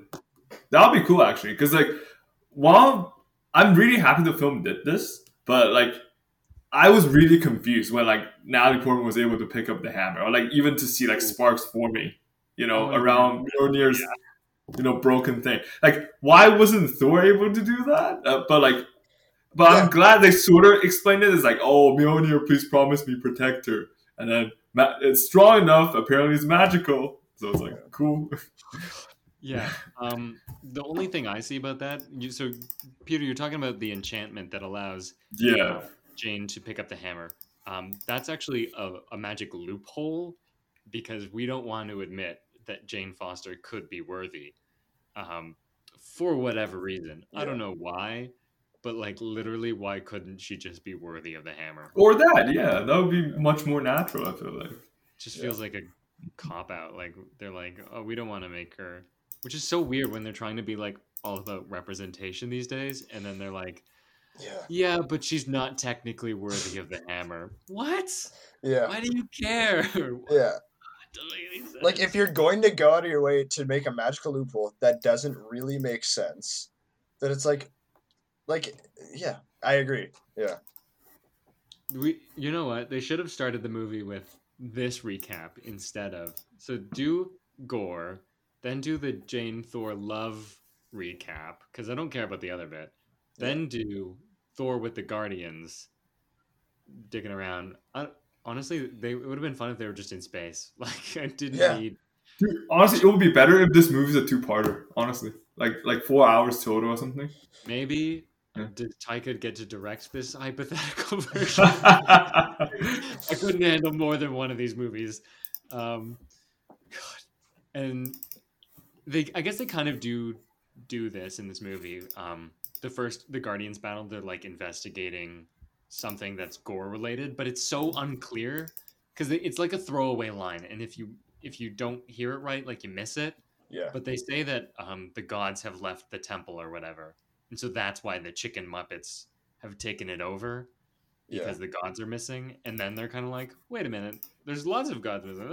Dude, again, like such a cool concept. All the power vacuums left open. Yeah. And Marvel just decided to explore it. It was like, space chickens. Yes. That was one of my other big problems with the movie is how unexplored the concept of gods is in this movie, despite how big of a deal it is in this movie.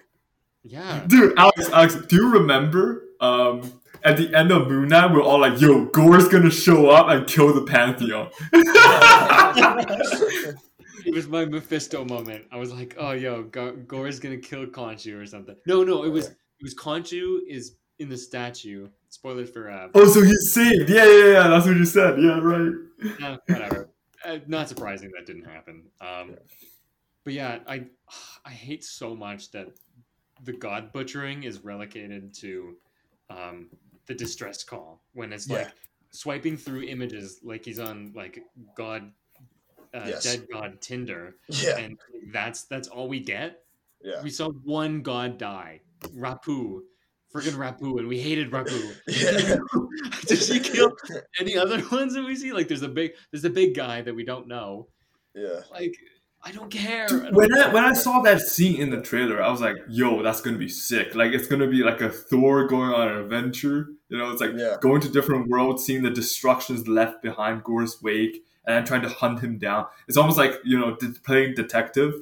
Yeah. But it's just like, hey! They're dead now! Figure it out. Detective Thor would have been something interesting. I would have liked that. Yeah. Him trying. But yeah, dude, we gotta talk about the new Asgard battle scene. That scene, just really quick though. Should we talk about goats though, really quick? Yeah, sure. More goats. Let's do it. Hey, fuck the goats. Not funny at all. When they came get it. I was like, no. I'm glad they didn't make it to like the very end. They were gone by the time, I guess, what is that? Split between Act 2 and 3. So. Yeah, I think as soon as they landed on the Shadow Realm, that's the last time we saw the goats. Okay, yeah. No, they make it home. They're safe. Oh, really? Yeah. Unfortunately, so they tap out after Act 2. Yeah. Along with most everyone else, but we'll get to that. Yeah, those goats I hated. I hated the goats. Yeah. Fuck them goats, man. All my homies hate the goats. Yeah. Fuck the goats. While we're kind of like in this zone in the timeline here. Peter, you did bring this up briefly.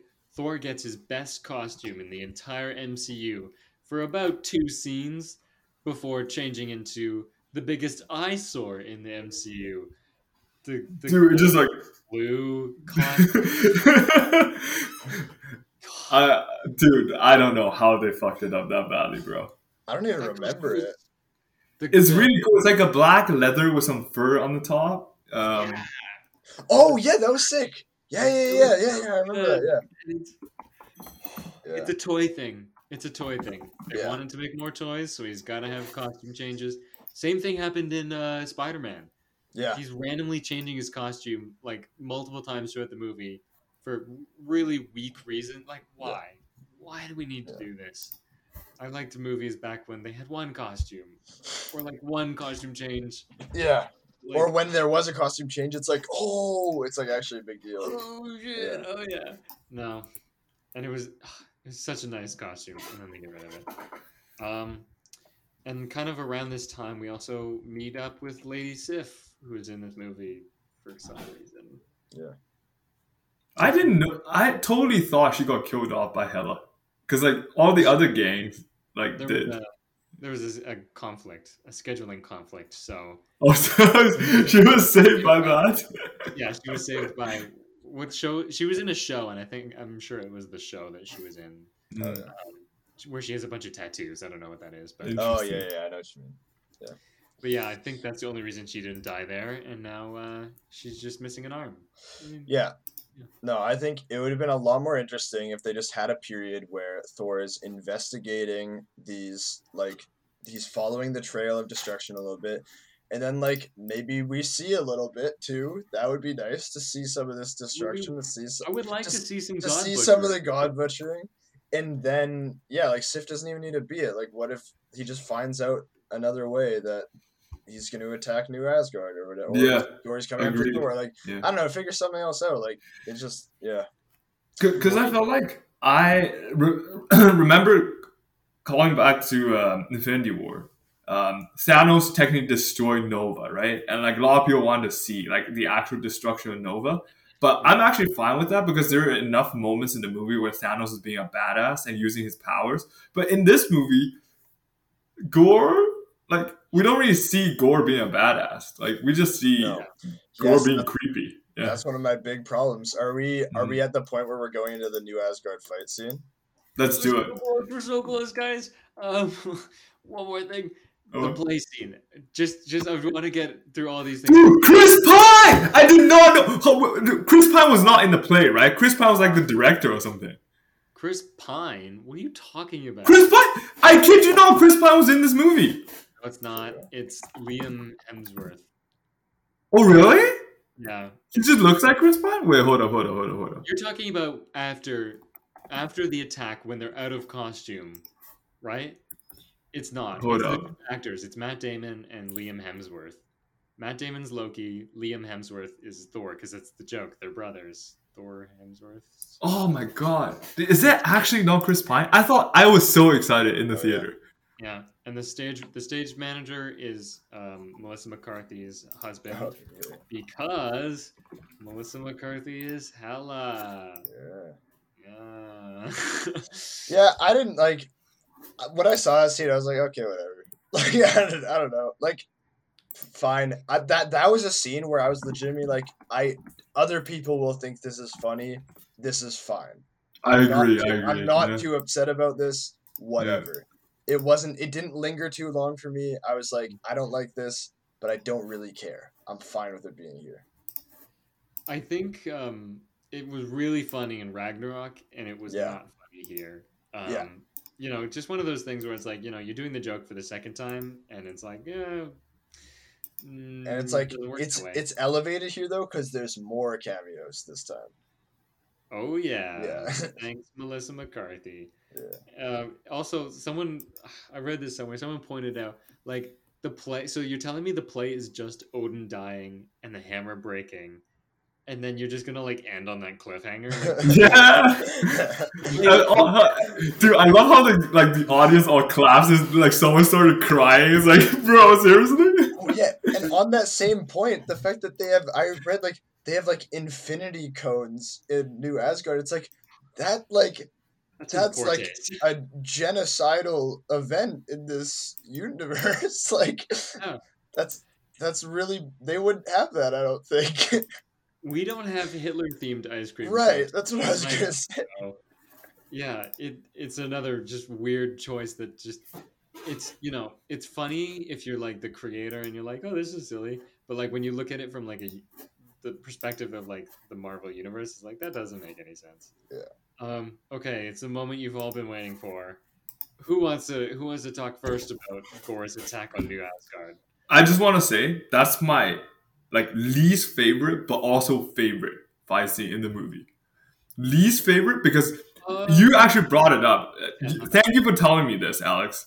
So they were using the volume thing, like the whole virtual stage thing, and it was so fucking obvious, man. Like the depth perception is just completely out of whack. Dude, I was thinking about that literally today. I was like, yeah, one of the problems with the visuals in this movie, it reminded me of the Obi-Wan show where it felt so claustrophobic and it felt like there was like they were just in a tiny room. I didn't know they used the volume. Okay, that explains a lot of this. Okay, that explains that. Okay. Yeah. The issue is I don't remember who I was telling this to, but when they first used the volume in Mando and the Batman, they're using a DP who I think was like involved in the creation or like at least he knew what he was doing. Like Greg Fraser was working with it. And the trick is you have to light the characters the same way the background is lit. Yeah. Otherwise, you can tell that they were not filmed at the same time. Like there's a person and then there's a green screen or whatever, the real computer screen. Yeah. And clearly they just did not figure out the lighting for this. It just looks bad. Yeah. But Gorr's attack in general. Bad. Yeah, so I have a lot of problems with this scene. I think this scene is terrible. I think it's really, I agree, really bad. but I can't pinpoint exactly why. Can you So one of the big problems for me is that we were talking about how there are no stakes in this movie.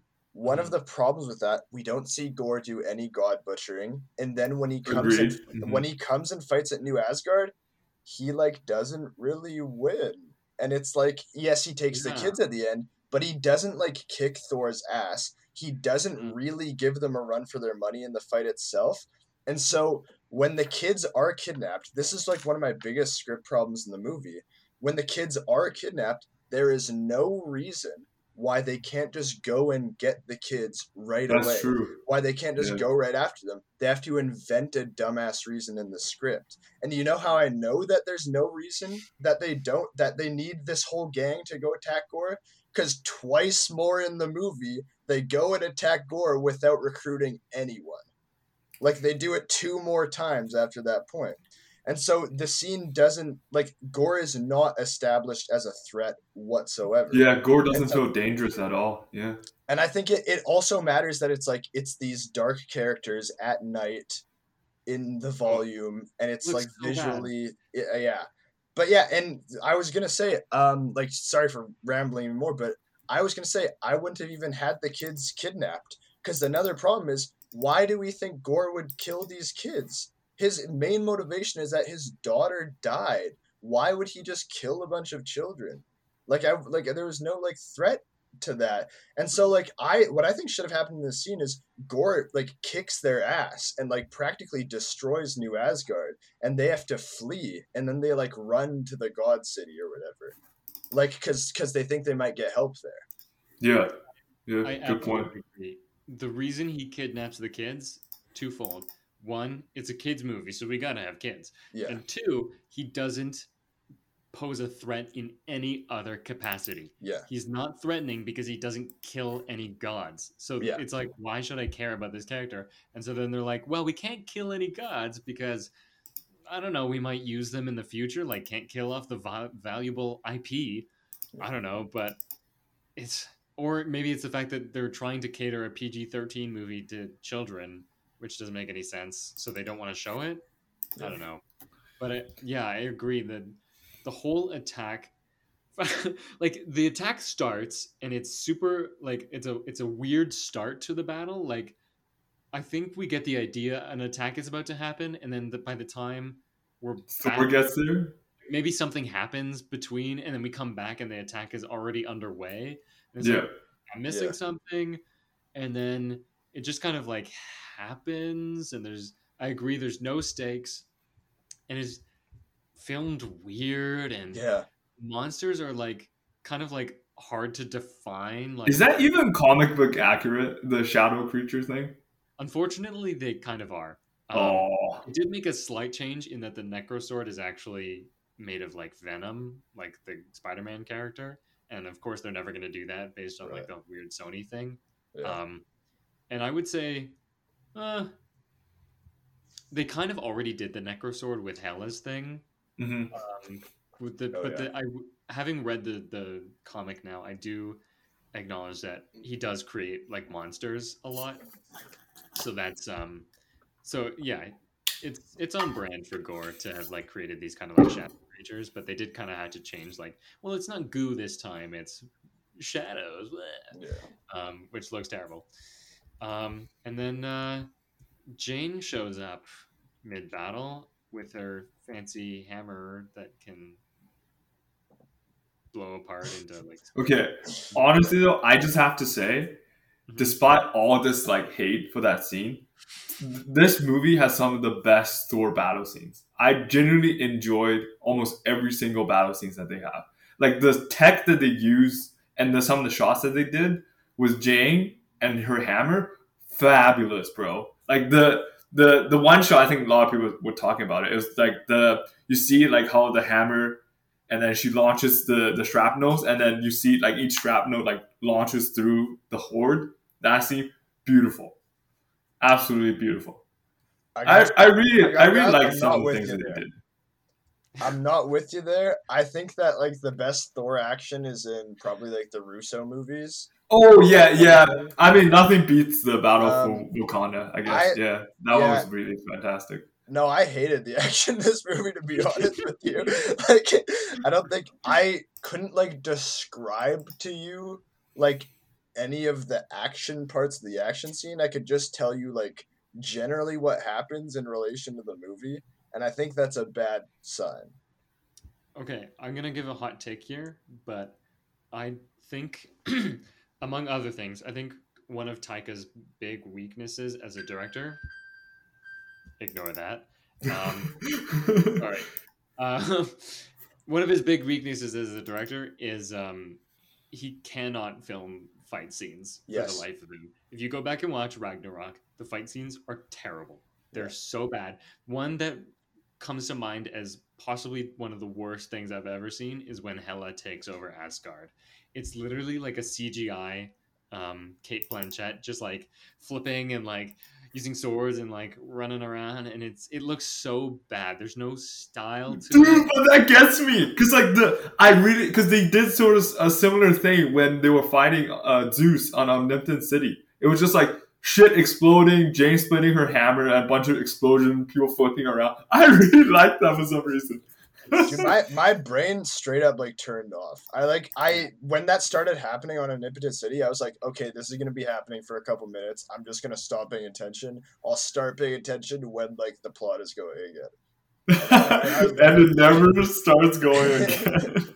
I think it's like maybe it's like a lack of just like realism or stakes even. You know, okay, like there's like these scary guards, but they're not scary guards. They're paper. They're made of paper, and you can kill them, and then they'll blow up in gold dust, and like it's immediate.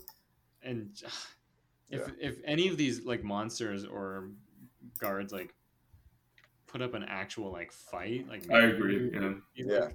Care, but most of the fight scenes that Taika does are just like endless amounts of enemies that you hit them and they're dead. Like, I don't know. Same thing at the end of Ragnarok, While we're on this fight scene, one of the most important new characters is introduced. Jane's helmet, which is, I think, possibly the worst part of this movie. Oh, and Thor's helmet. You mean Thor's helmet? Both get helmets. They're both bad. They're both like The volume isn't great. It gives it a weird quality, but while watching the movie, the only thing that I was like, "Oh, that's really bad," are the helmets. And I saw it in the trailers, and I knew I was gonna hate them, and I still do. Yeah. They were clearly like a last minute addition, and they're so bad. I cannot get over how awful they look. Yeah, it's not good. It's bad stuff. Oh, I had And one more. I was just gonna say, is there a universe? Actually, you should go first. What were you gonna say? just like so Jane puts on the helmet for no reason. There's no reason she needs to put on the helmet. She's trying to hide it from Thor. Okay, but then why doesn't she hide it from Thor? Yeah, Because she takes it off 2 seconds later. That would have been an actually interesting dynamic if Thor didn't know who Jane was or who the new Thor was, and he was like, yeah, "Who's this person?" And then he discovers it's Jane, and he's got like a crush on her, and then he's like, "Oh my god, it's Jane." That's interesting, and they yeah, do that in the comic, and they don't do it here. yeah. And then for like no reason, Thor puts on a helmet after he sees Jane wearing the helmet. That's the worst helmet I've ever Yeah. seen, man. He looks like Hawkman, Dude, like, what's up with these? Yeah, like a beak. He's got a beak for some reason. I don't, Yeah. or like on his nose, it's like sharp. Oh, it's so weird. And Yeah. then later in Omnipotence City, that's hard to say. They're talking. They're having a discussion, and then in the middle of the discussion, Jane puts the helmet on, like it forms around her, and there's no reason why she needs to do that. I have zero clue because like almost immediately after when they put on the disguises, the helmet's gone again. yeah. They're just like I need someone to explain it to me why they did it because it looks so bad. Yeah. Oh man, I hate it so much. Okay. I was just gonna say, Aidan, yeah. Is there a version of this film where Gorr cannot do the shadow monsters at all, and he just pulls up by himself and like fucks it up anyway, and like beats them? That'd be lovely. Doesn't that? Yeah, make if him you a lot don't more show threatening? God killing, at least show that. Because then like that establishes like he by himself is very threatening instead of these like CGI shadows. You know what I mean? 100%. That's Agreed. the thing. He's not threatening. He's Christian Bale. We know that Christian Bale can get pretty buff and scary, but they chose not to go that route. And he's going up against Thor, who is the buffest he's ever been for a Thor movie. Like, there's no chance. Thing is, I actually thought the character design was fine. I actually liked the way Gorr looked, but I was like, because you can say that he just because of the sword or whatever is strong and can fight. You know what I mean? But just show him doing that. Yeah. And show him doing it Agreed. well. Yeah. I don't know if I loved Gorr's sundress or like Yeah, the Alex sent me an early concept piece that they did for Gorr. Much, much better.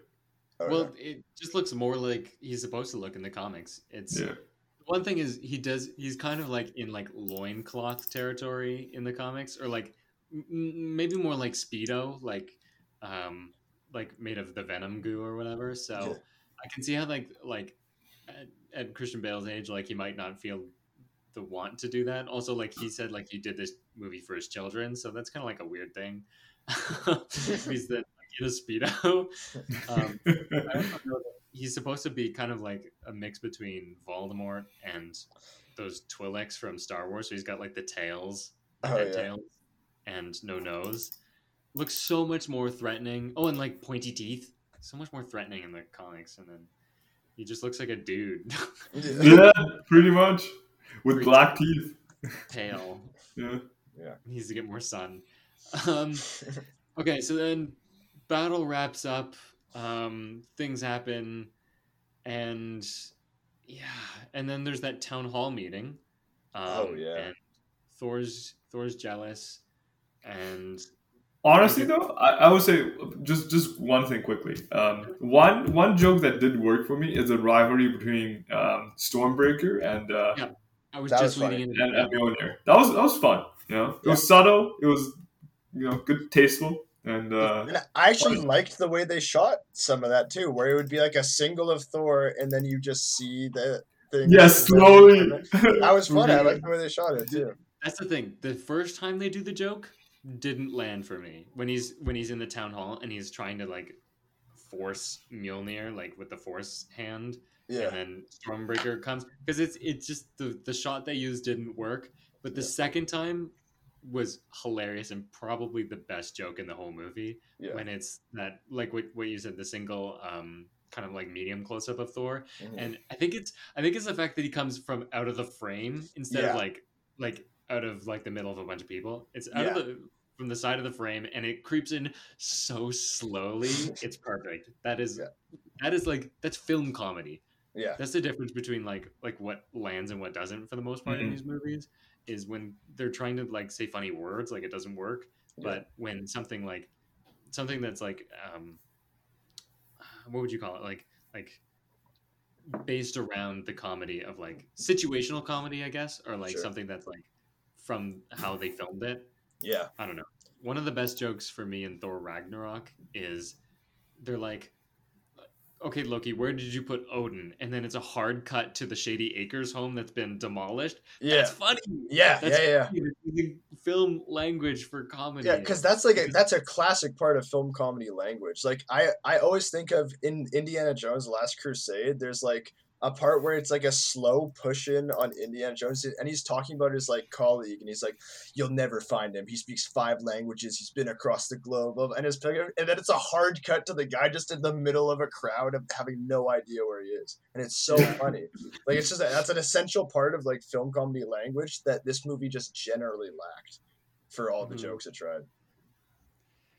I mean, that's what happens when you don't have rewrites on your script, and it's literally just like, well, we're gonna have to improvise it, so that it's purely dialogue. That's the funny bits. But yeah, the hammers, that was really funny. I think. Let's talk about the hammers. Actually, like it's kind of like whenever I try to think about it, it gives me a headache. It's like, so he's jealous of Mjolnir, and then Stormbreaker's jealous of him. So there's kind of like a weird like love square between the hammers and Jane and Thor, which is weird. And then I think all that is perfectly fine until the very end, when what hammer does Thor get? Yeah, like why does he have Mjolnir back again? Does he have Mjolnir back? Like, it doesn't make any sense. It makes me so mad. Dude, it's just like a small kid holding a big battle axe and him holding a tiny ass hammer. The hammer is clearly one she's more interested in because she's drawn on it. Why doesn't she get the Mjolnir? I think the movie is trying to be about learning to let go, right? So you have love, and sometimes it doesn't work out, or sometimes death happens and you have to let go and not go into hate. So then that kind of like makes sense with Jane, and it makes sense with Gorr's story. But then if you add the hammers into it, then suddenly we're like, oh, fuck that noise, we're gonna give Thor his hammer back by the end of this thing. What are you doing? Why are you doing this, guys? But yeah, I mean, like I already touched on this a little bit. Like one of my biggest problems is that this movie, like, it presents no good reason why Thor and co cannot just go get the kids immediately, and why they can't just go and do it. And it's like they have like a scene of dialogue where it's just like, no, we can't do that. He'll be too powerful. But we didn't see him be powerful, and so it's like, yeah, I guess I'll take your word for it. And so then they have to go to the God City, and it's just like, okay, like it's a side quest that they have to just randomly do in the middle of the movie. It is a side quest. I think I saw someone say, like, on Twitter, it was like movies where they don't have a second act, they just go to a different location. And I can't remember which movies they talked about, but it feels like that's what this was. Yeah. There's no like the second act is like, you know, training to beat the bad guy, like trying things and failing. And there's just like none of that. Like, so yeah, let's talk about Omnipotent City. Terrible. I think my least favorite part of the entire movie. It looks so bad. Looks like shit. We're also in 2 different locations we're on this walkway. It's this Omnipotent City is this very new concept in the MCU the concept of gods, we're trying to explore that a little bit more. We have this new city, this fascinating new world. We just get a boring conversation on a walkway, and then we're in this Colosseum. And that those are the only two places we're in. Like, explore the place a little bit. Like, let's meet a few different people and go around a bit. And it's like, also one of the biggest parts, like, why it's the perfect setup for Gorr to attack them there. Right? Whoa, It's like, why would they not do that? Like, it's like, it's so great because it feels so disjointed. That would make it feel so much less disjointed if he just attacked them there. Like, so, like, in my version of it, where the kids aren't kidnapped and they just flee to the city, Gorr just follows them there. Boom. Like, you know what I'm... I think the fact that Gorr doesn't attack Omnipotent City is probably the most confounding part of this entire movie. Yeah. Like there's all the other things that I've said like I hate, but I think that is the single most baffling decision. Yeah. It's so perfectly set up, and then they don't use it. Dude, I remember when the first trailer dropped and we saw Zeus, and then all like the big content creators on YouTube were just like, "Yep, he's probably gonna die. You know, Gorr's gonna kill him. You know, to show how powerful Gorr is." No, nothing. Yeah. We thought Gorr was Nothing happened. we thought Gorr was going to kill him, but it ended up being Thor after Korg was killed by Zeus, and I feel like Thor has killed almost as many gods as Gorr has. Like that's kind of like the threat level we're establishing. Yeah. Like they're not much different. Yeah, I hated Omnipotent City, and then Zeus. Let's talk about Zeus. Wait. Just one more point about Thor. I just thought about it. This is Thor's first appearance after Endgame. Mm-hmm. Right? And like Endgame's supposed to be like this defining moment for Thor. Because like he's finally defeated this demon that's, you know, been haunting him for so long. Because he failed to stop Thanos the first time. But let's be clear that wasn't enough. Remember Endgame, he does what he thinks he needs to get better. He kills them. Exactly. And it doesn't work. That's not what makes him feel better, because he becomes the dude from The Big Lebowski. Yeah. Exactly. Yeah. He stumbles into like depression because that's not what he needed, right? Yeah. Like all I'm saying is, like, after such a brilliant character arc, and then like supposedly like Thor finally reconciling with, like, you know, like his past demons, and now we get this. Isn't it hilarious? Like how the discrepancy between the movies, how big they are. Yeah, I get how he's like redefining himself after kind of like depression, and I think there were other reasons, but I couldn't name what they were. I mean, he's lost a lot of people, but yeah, I guess, okay, maybe he's getting over that, and so he needs a new identity. Oh, and yeah, I guess in Endgame he passed kingship onto Valkyrie. Not that we see much of that either.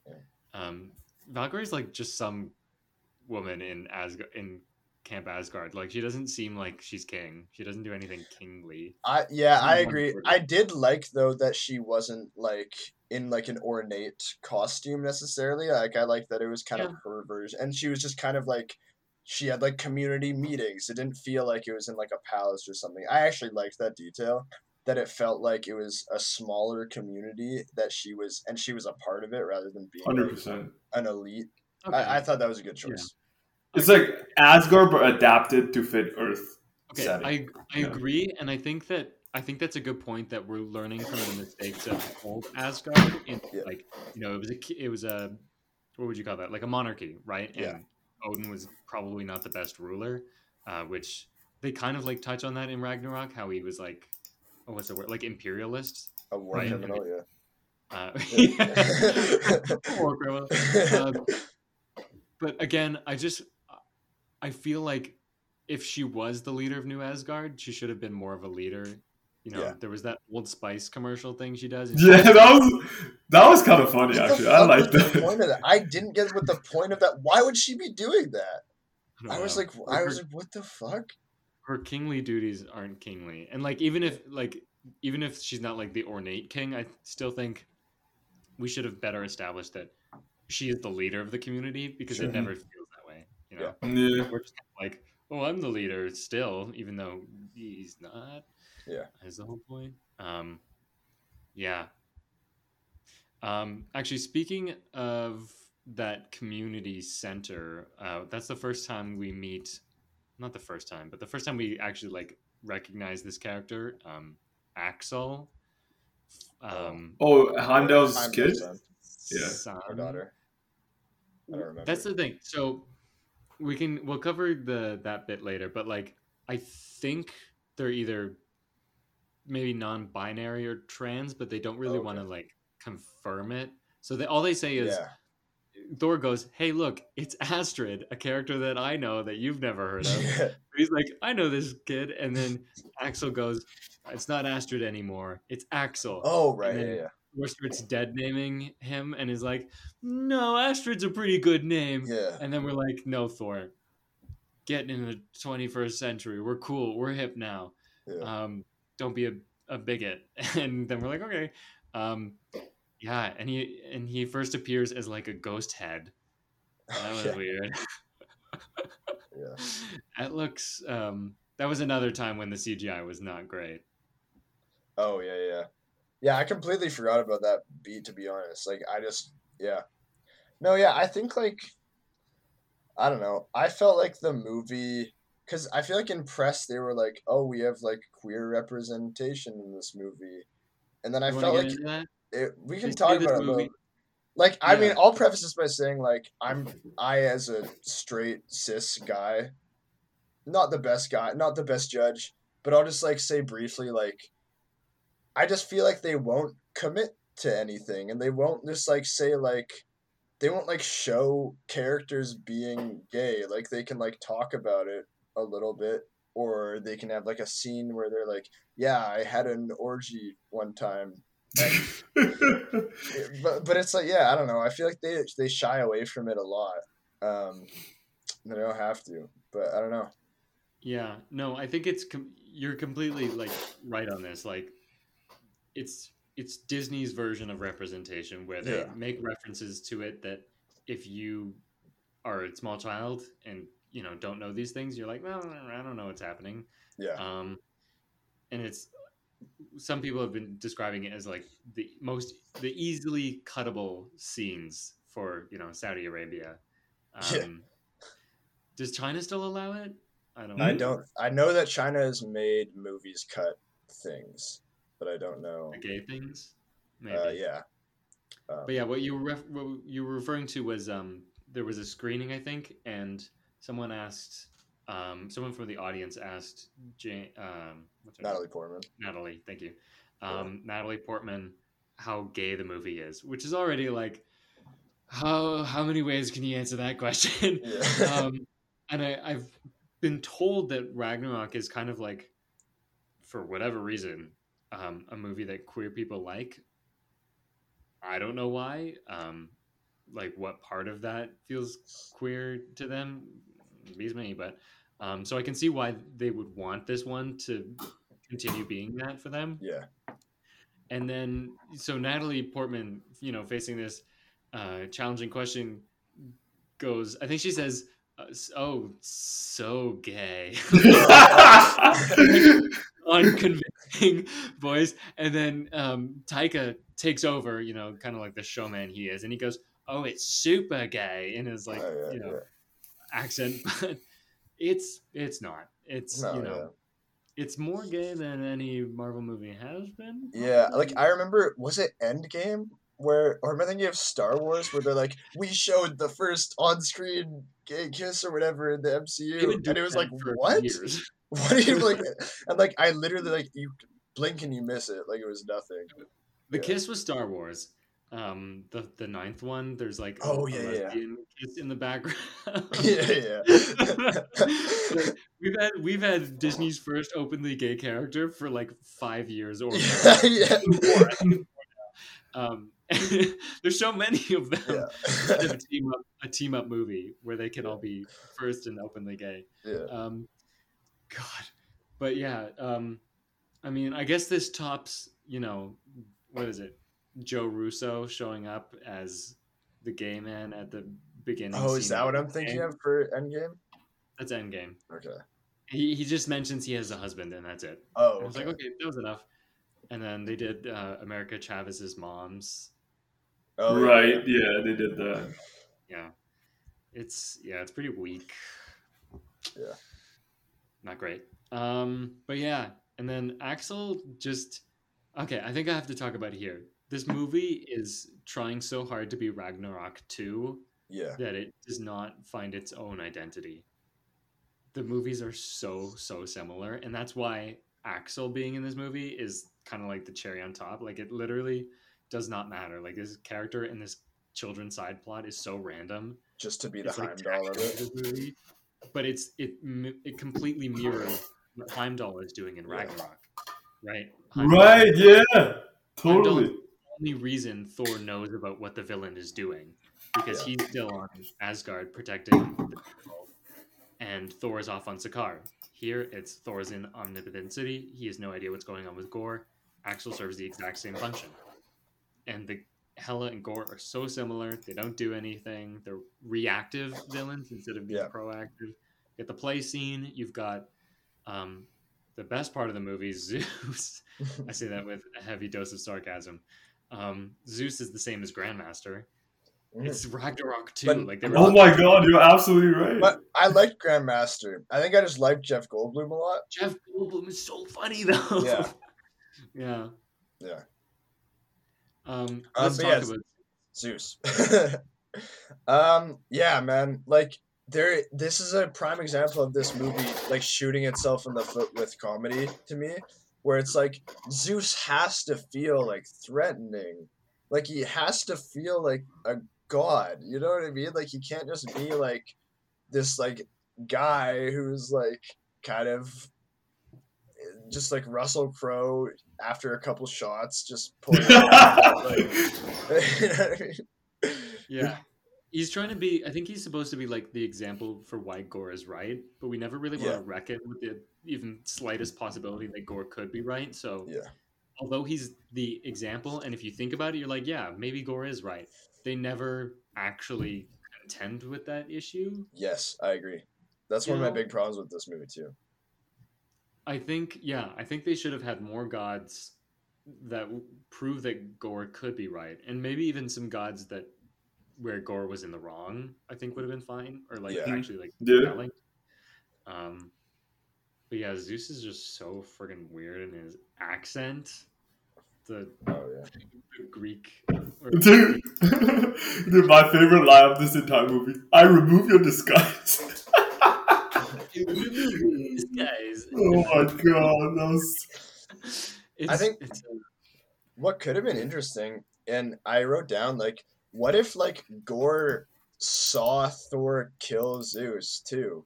Like I don't know, and that adds like an interesting fold into the dynamic as well. That it's like Thor is also Totally. kind of fed up, and I don't know where you go from there necessarily, but it's like it's something. You know what I mean? Yeah, no, I like that. That's good. And instead we get I remove your disguise. He's just like is twirling with the thunderbolt thing. Yeah. Let's talk about the thunderbolt while we're at it. This whole movie actually is just MacGuffin City, Mhm. like Yeah. Thunderbolts, Stormbreaker. Stormbreaker, and Eternity. It's like, come on, like the Book of Vishanti was a lot in Doctor Strange, but now you've got three. Oh yeah. Yeah. You're right. Wait, is the Eternity thing comic book accurate, by the way? Like, is there actually like some being in the universe that you can make a wish to, and then he'll Oh grant it? no, it's not a genie. It's Yeah.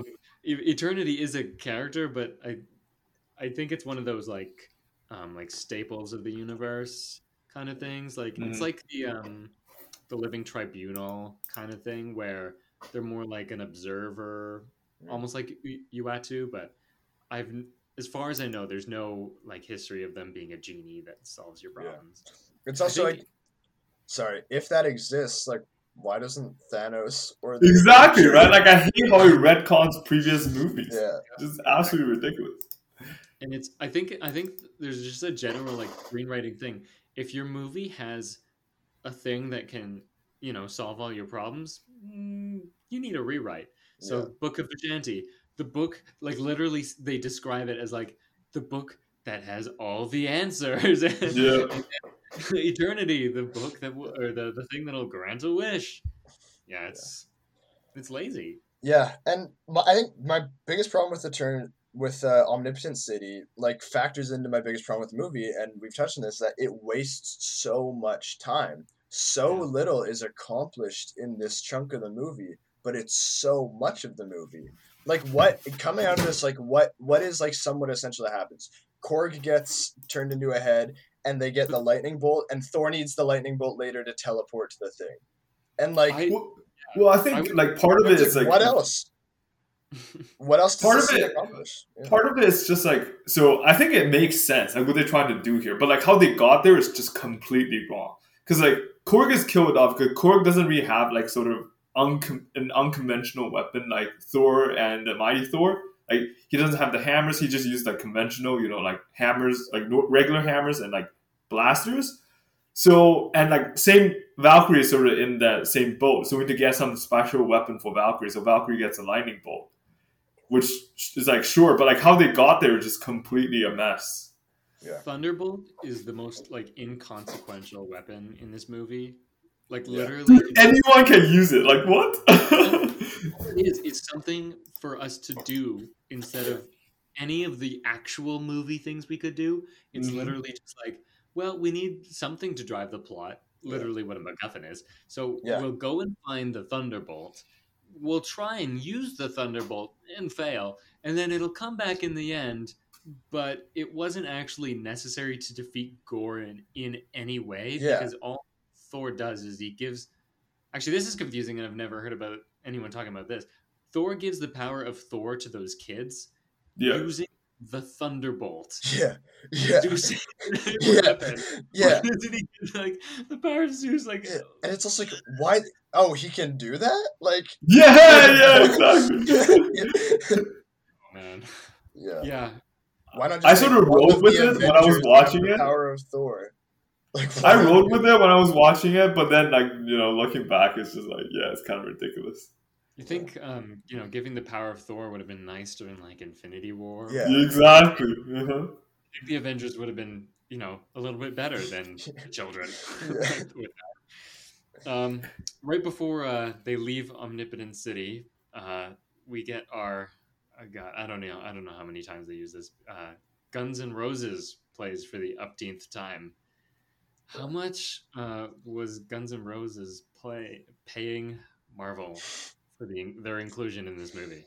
I think it's the reverse, right? Marvel pays them. I think Taika Waititi just like really because like you're saying, it's the same thing as Ragnarok. How in Ragnarok they have what's the song with something Thousand Army? Immigrant Song, right? Oh yeah. The Immigrant Song. But they do it's like one time. Yeah.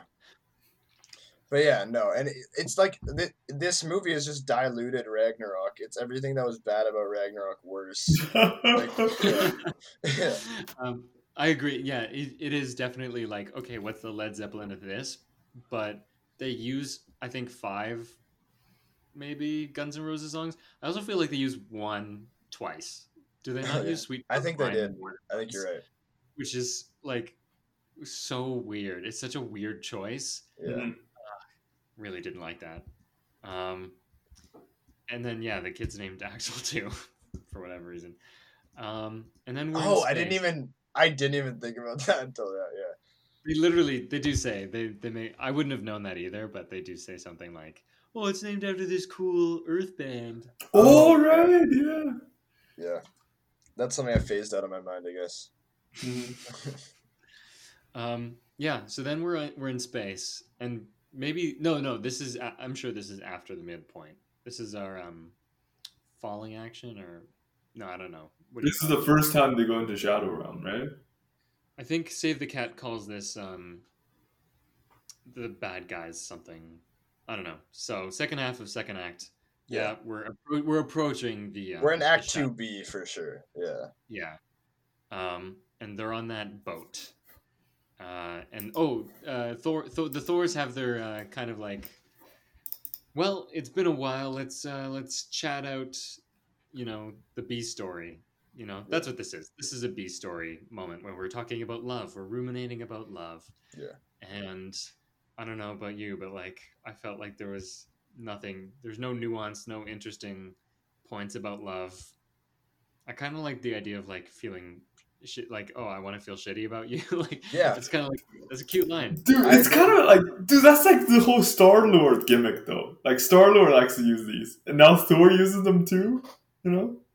Oh, well, Star-Lord literally did tell him, I want to feel shitty about you. So it is a direct Yeah. from Star-Lord line. True, true. Yeah, I didn't have a problem with that. I agree that like the whole like love is like a big theme, and like you're right about like letting go and about how like love is worth trying for, even though it, you know, you're putting yourself out there to like really be hurt and stuff. But I don't think it explores that in any interesting way, and it's like these are two characters that have gone through pretty remarkable experiences. Like I don't know, I feel like you could do something interesting with it, and it's just very standard. I agree that I didn't feel any chemistry. I didn't like enjoy watching it. I didn't care. And then, and yeah, and here they kiss, and I'm like, why? Yeah. Why are you doing this? It doesn't feel like something that would naturally happen because they don't look like they love each other at all. Yeah. Um, yeah, and then inside the boat, we have our two gay characters in there. This is okay. I'll talk about this now. It seems that Valkyrie likes Jane, maybe. Yeah. I got that vibe. And that would have been so interesting. And of course, they can't do it because Disney and Saudi Arabia would have a fit if, you know, there was a character expressing their queer interests. But, like, what if, you know, what if Jane came back and, you know, decided that she was interested in Valkyrie? And it seems like that's where they're going.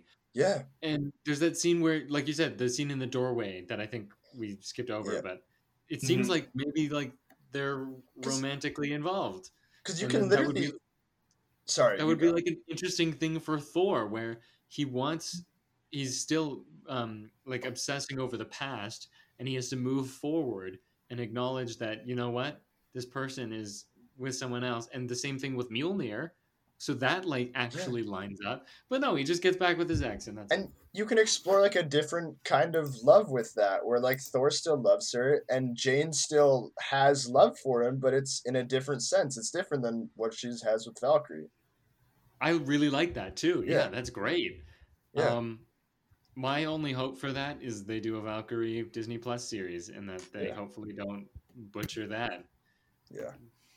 I don't know. And then, you know, maybe then she can, because literally after Endgame at some point, they were like, Thor Love and Thunder, Valkyrie's thing is she's going to be looking for her queen. That was the tagline. Like they said that at Comic-Con, I think it was. Oh, yeah. And that never happened. Gave up on it immediately. And then, so they're on the boat, and Korg sings a funny little song, and it was weird.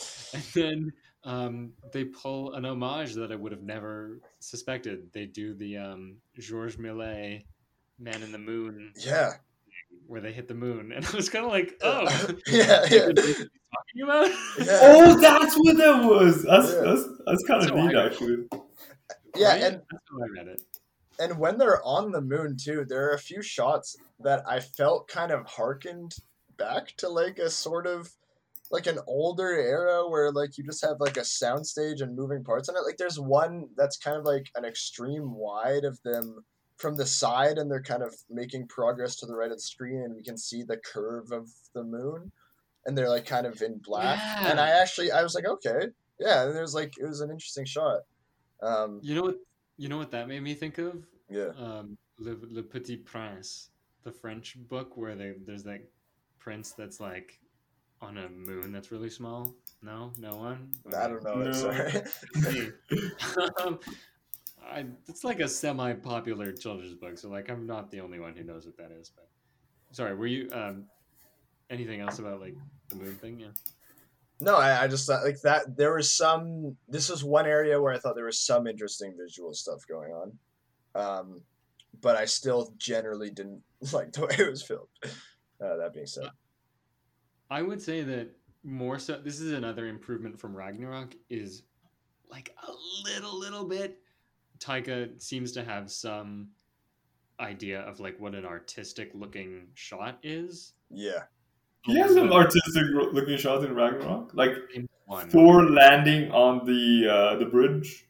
You know, It's all right. That was good. That was cool. But it's always just like standard coverage. Like it felt like, especially in Ragnarok, and I felt like for most of this too. And I think this one sequence, where they're on like the moon, Death World, Shadow Realm, whatever. It's new. It's creative. Yeah, I felt like there was some where I was like, okay, they're not just like, okay, we have to get a 2-shot. Like when characters are talking, we have to get a 2-shot. We get like OTS single, whatever, traverse shot, boom. Yeah, dude. Now that I think of it, Thor has many shots where it's just like you're viewing it from the side, and there's just like a bunch of enemy or like here and there, and then Thor crash lands on them. There's so many shots like that. I don't like how he jumps. Just like how you're talking about that, like they have this superhero jump that they're using everywhere now, where they all do like this superhero jump, and they're like and falls, right? Like they kind of like just kind of like the shot you're talking about. Yeah, not so much in this sequence, but there was like a couple shots where when I was watching the first time, I was definitely like, oh, that's like an interesting shot. I think it was maybe when like Jane's like on the ground and like she's like her head is kind of like that, but her head is like only in one corner of the screen and the rest is, I don't know, something like that. I can't really recall what. It's like, oh, that's actually like vaguely interesting, and then the rest of the movie looks bad. Yeah. A lot of people say that the Shadow Realm was like a really interesting sequence, and like some people would say like stunning, like it's stunning visually. I don't go that far. Dude, I just found so many inconsistencies in the Shadow Realm, because like sometimes you sort of see like everything's grayscale, it's obvious, but then sometimes you see color. It's like, what? Like, are they bringing color into the Shadow Realm? Like the weapons bring some color, so that's just like a small. It's a choice. I don't care about. Yeah, I didn't feel much. I didn't feel anything about that in particular. I will say that the stunning I think is taking things a bit far. I think having grayscale in the MCU is a first, and not a first. WandaVision did it first. Never mind, and did it better. But they do a lot better. I have to say the Shadow Realm looks pretty well. Controversial take, but looks just as bad as the rest of the movie. Yeah, agreed. I think it's a little bit better, but I think it's not. I think it's not good. Yeah. And like the tent they're in is like the weirdest. I feel like there's a lot about this movie where I never really understand the design decision. The design, but also like just like spatial, having an awareness of the space. Like I never get that in the tent. Like, is it a circus tent? It looks like a circus tent sometimes, and then it's like I really don't get the layout. Again, that's like shot choice. You know, there's not wides or whatever. But I don't know, it's weird. Yeah, I think that's also the volume. I don't know if they used the volume in that sequence, but it's the same thing with the Obi-Wan show, where it feels very claustrophobic, and it feels like they're in a tiny room, and it doesn't feel like an expansive world. That's I think you've nailed it. I think that's what it is, because it feels claustrophobic, and also I don't understand the space. Yeah, which is so key. And dude, fingers crossed. I want Andor to be good, man. The trailer looks sick. I just hope the show's good. On that point, Andor did not use the volume, so we're good. We're good. I am really excited for that show, and I think it got pushed back actually because of She-Hulk. So it's supposed to. Yeah, it's in September now. Oh yeah, it's in September. Looking forward for that. Yeah. Speaking of keys, it turns out the Bifrost is the key. That's such because we need another MacGuffin. Yeah. I was like, not enough MacGuffins in this movie. Let's throw in another one. At least it was one that was like kind of tied to the character, like Bifrost / Stormbreaker. I love how Gorr lays out his plans in like child's drawings. Yeah. It was so weird. Why is he like leaving these out? Like he's not even like putting them away. Yeah. Oh, man. So why would he draw out his plans? Who the fuck is he communicating his plans to? It's literally just for us, for the Yeah. audience and for the characters to learn, but like it makes no sense. Does he have like the mind of a child where he's like, gotta brainstorm here, let's doodle? Dude, he really did it for his kids. yeah, he was making God pretty damn. pictures. The other thing about this whole Bifrost thing is that it makes accessing eternity exclusive to Asgardians. I know, right? It's the only ones able to access eternity. Very, very strange. Mm-hmm. God, I hate it. Yeah. And it seems that like taking away this is okay.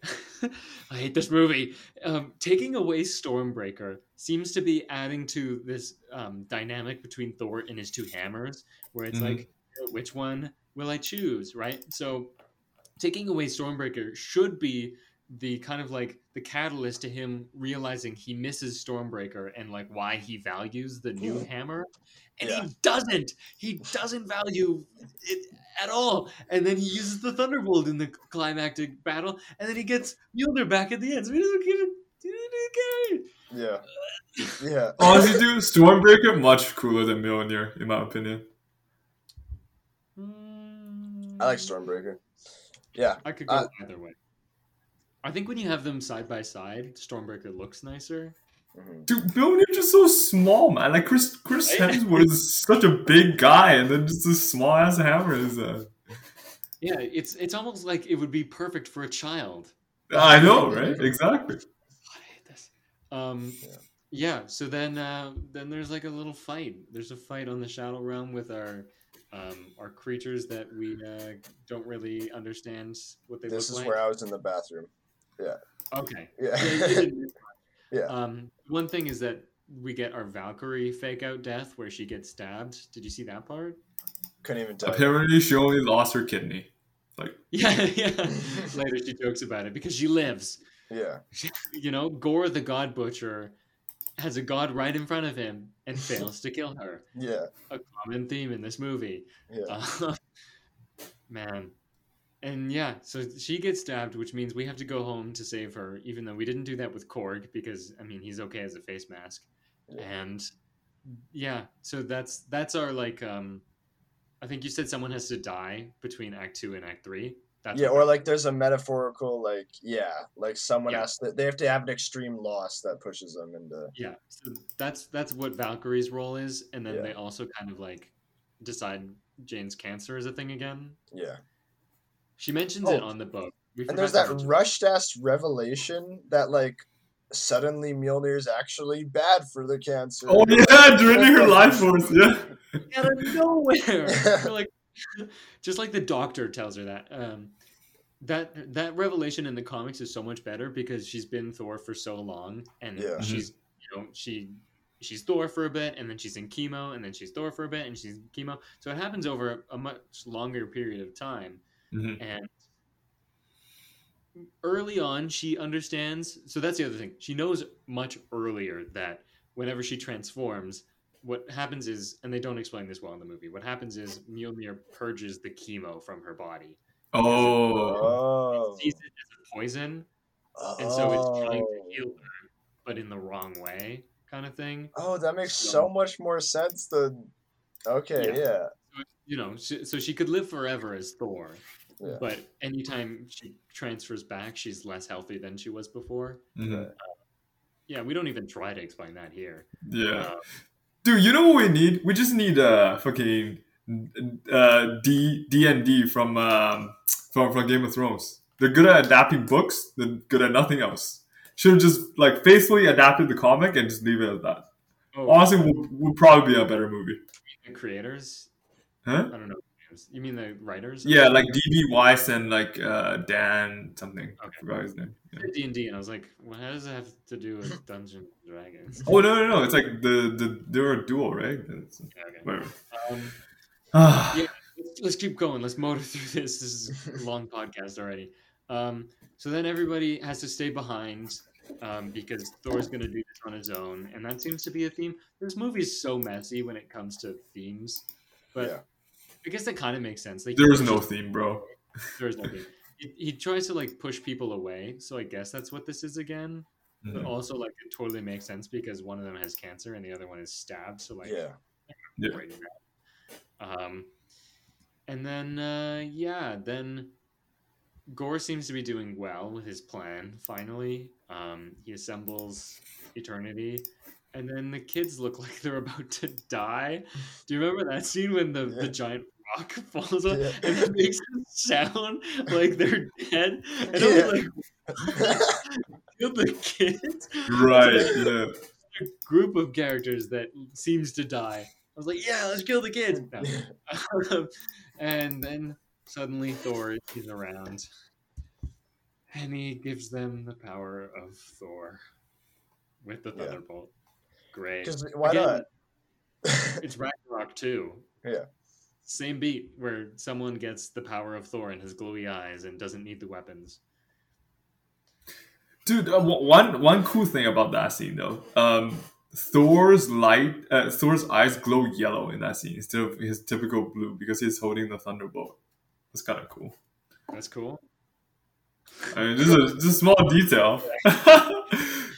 Dude, I'm trying my best to say that this movie still has some redeeming qualities, man. Right. So far, we've got glowy eyes are the right color. That's what the straws were like picking at here. What do you guys think about the children of Thor? How'd you feel about that sequence? When I was watching it, I thought it was fine. But like it's just such a cliche moment. It's like, hey, kids are fighting, you know? Like, but then like obviously like looking back, it's it's not that great. It just feels like a cheap way for the kids to defend themselves while not getting killed. Yeah. By the time I was at that point in the movie, I was like, I'm waiting for this to be over. Like I was really done with it. And so like I was just like, yeah, fine. Like, okay, sure. Like there's a lot of they need something to fight the monsters, so like sure. Like, okay. May as well happen. Yeah. I feel that. Yeah. I had something, but I don't remember what it was. Yeah. These kids, I don't know why they're in the movie, and they also speak in unison. Did you notice that? Like, whenever Thor's talking to them, they're like, no, Thor, don't leave us. And they're all speaking at the exact same time. Was that it? That's actually creepy, bro. What the hell? It's supposed to be creepy. Well, maybe, but it's just, it reeks of, like, these are kids who don't know how to, like,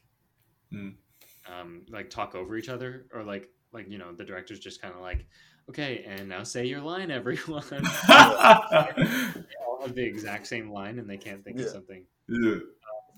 Speaking of that scene, I missed this because I don't remember when it happens, but there's that scene where Thor is talking to the kids, and then at some point Gorr shows up, and is like, "Don't you play a game?"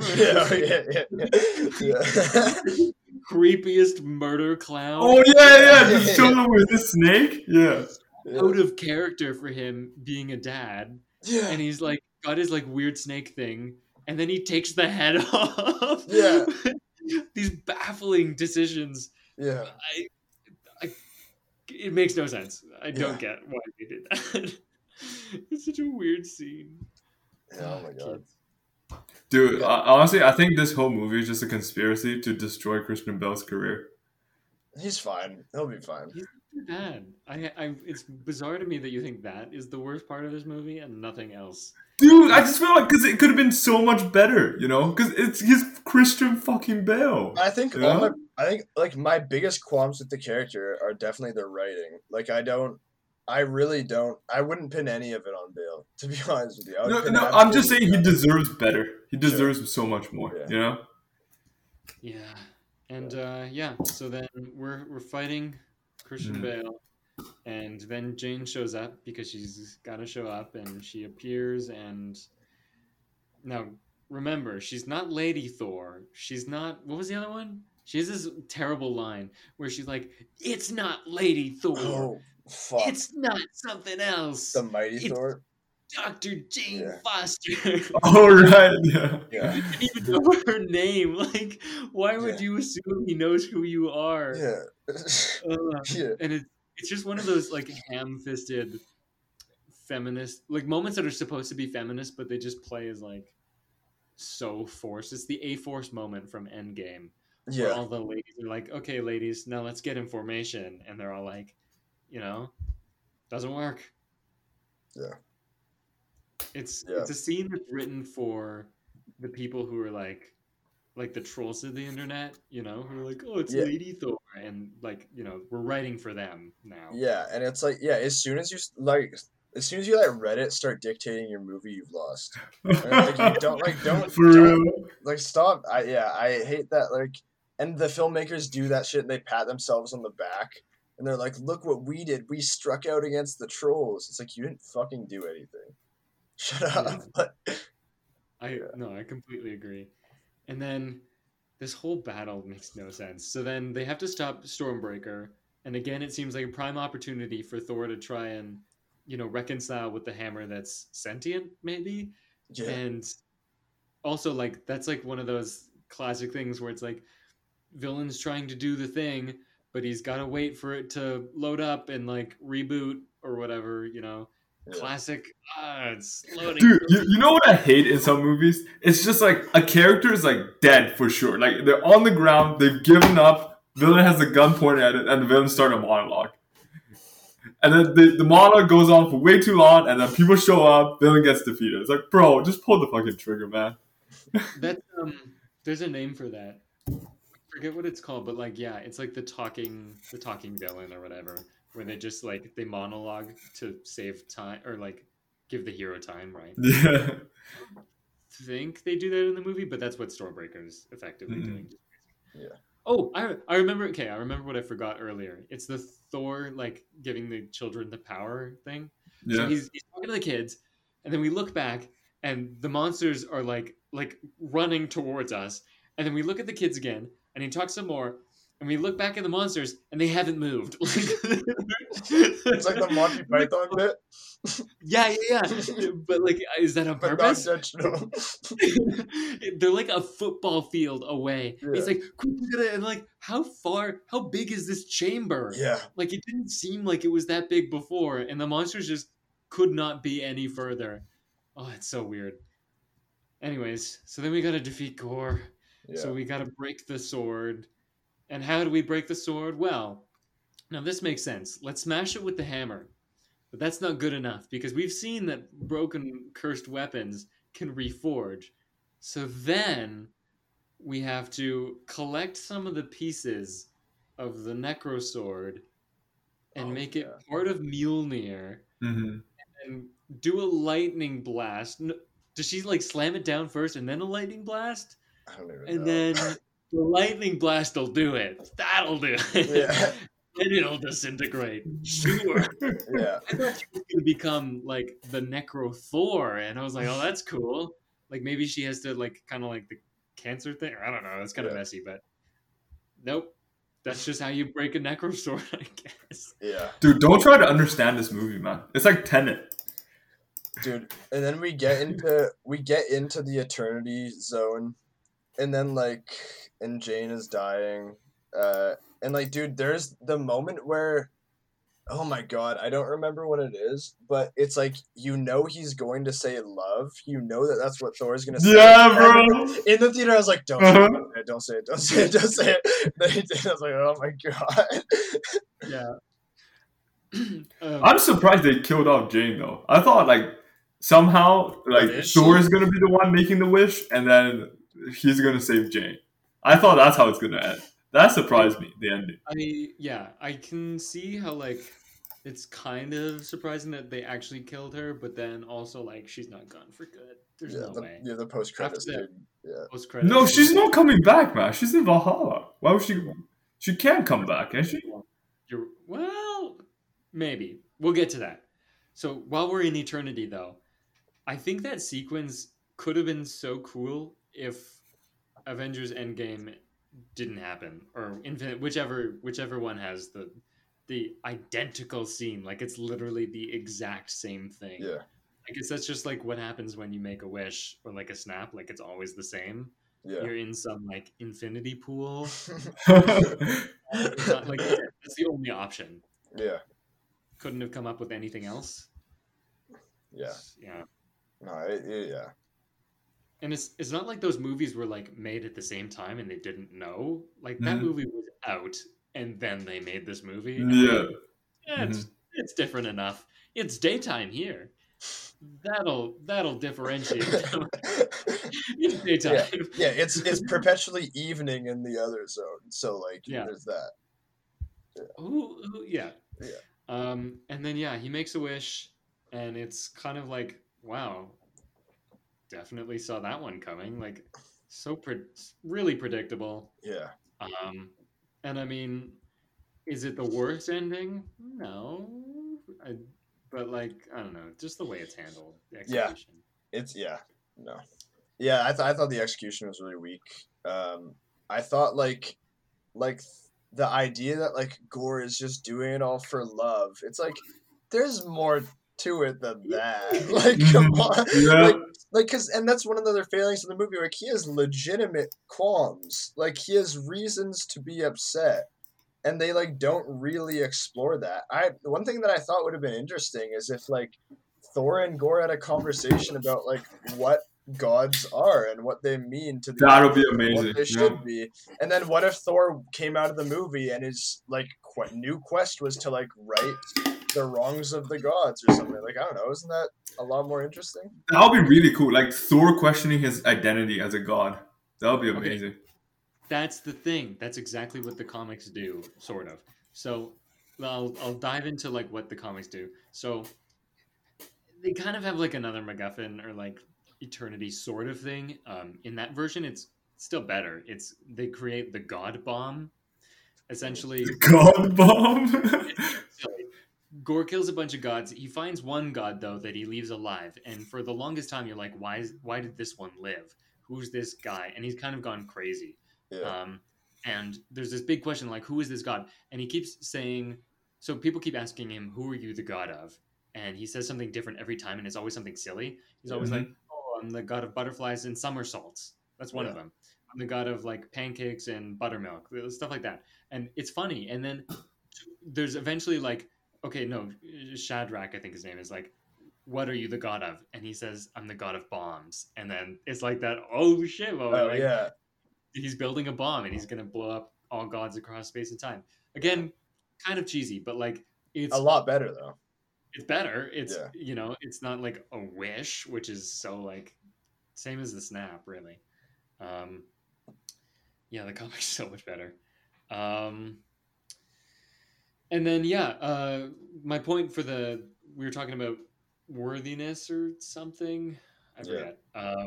But essentially, the God thing. So there's a bunch of gods that are like evidence for why Gorr might be right. There's like definitely lots of conversations about that. And eventually there's a comic series later where someone says to Thor, Gorr was right. And that's what makes Thor unworthy in the comics. And the fact that they don't try and do that in this movie when you have Mjolnir coming back and Jane could have been worthy and then Thor has to figure out why he's not worthy. Could have been really interesting. I could see how that's a repeat of Thor 1, but it's better than what they have though. Dude, where do you even go from here though? Like from the ending of this movie? No more Thor. Someone needs to God butcher the Thor franchise. I don't see how they do another Chris Hemsworth movie with Taika at the helm. Yeah. Just on this.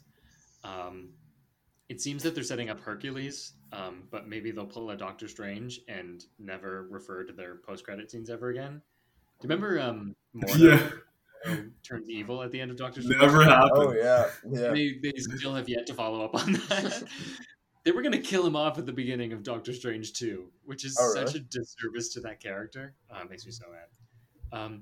Anyways, let's talk about this movie. Movie ends. Korg is back. Kids. I love how they say that the kids get to live a normal life and then they show them in like self-defense training. Yeah. That's normal. That's like the American normal. Maybe that's Oh my god. I'll take there. And then Thor's living with his kid, whose name is love. Yeah. No, Okay. that doesn't work for me. On the nose. Yeah. I was like at that point again so checked out that I was just like, yeah, okay, sure. Like name her love. I don't care. Yeah, is that Chris Hemsworth's actual daughter? Did I read Yes. something like that? Yep. Oh yeah. Yeah. And the funny, with the exception of the hammer thing, I actually really did like the dynamic between Thor and Love, and Yeah. they had good chemistry, and it's Yeah. because they're related. But Mm-hmm. you know, like I didn't mind that, and I think, I mean, I don't think you can have the movie about that because it's kind of like an ends thing.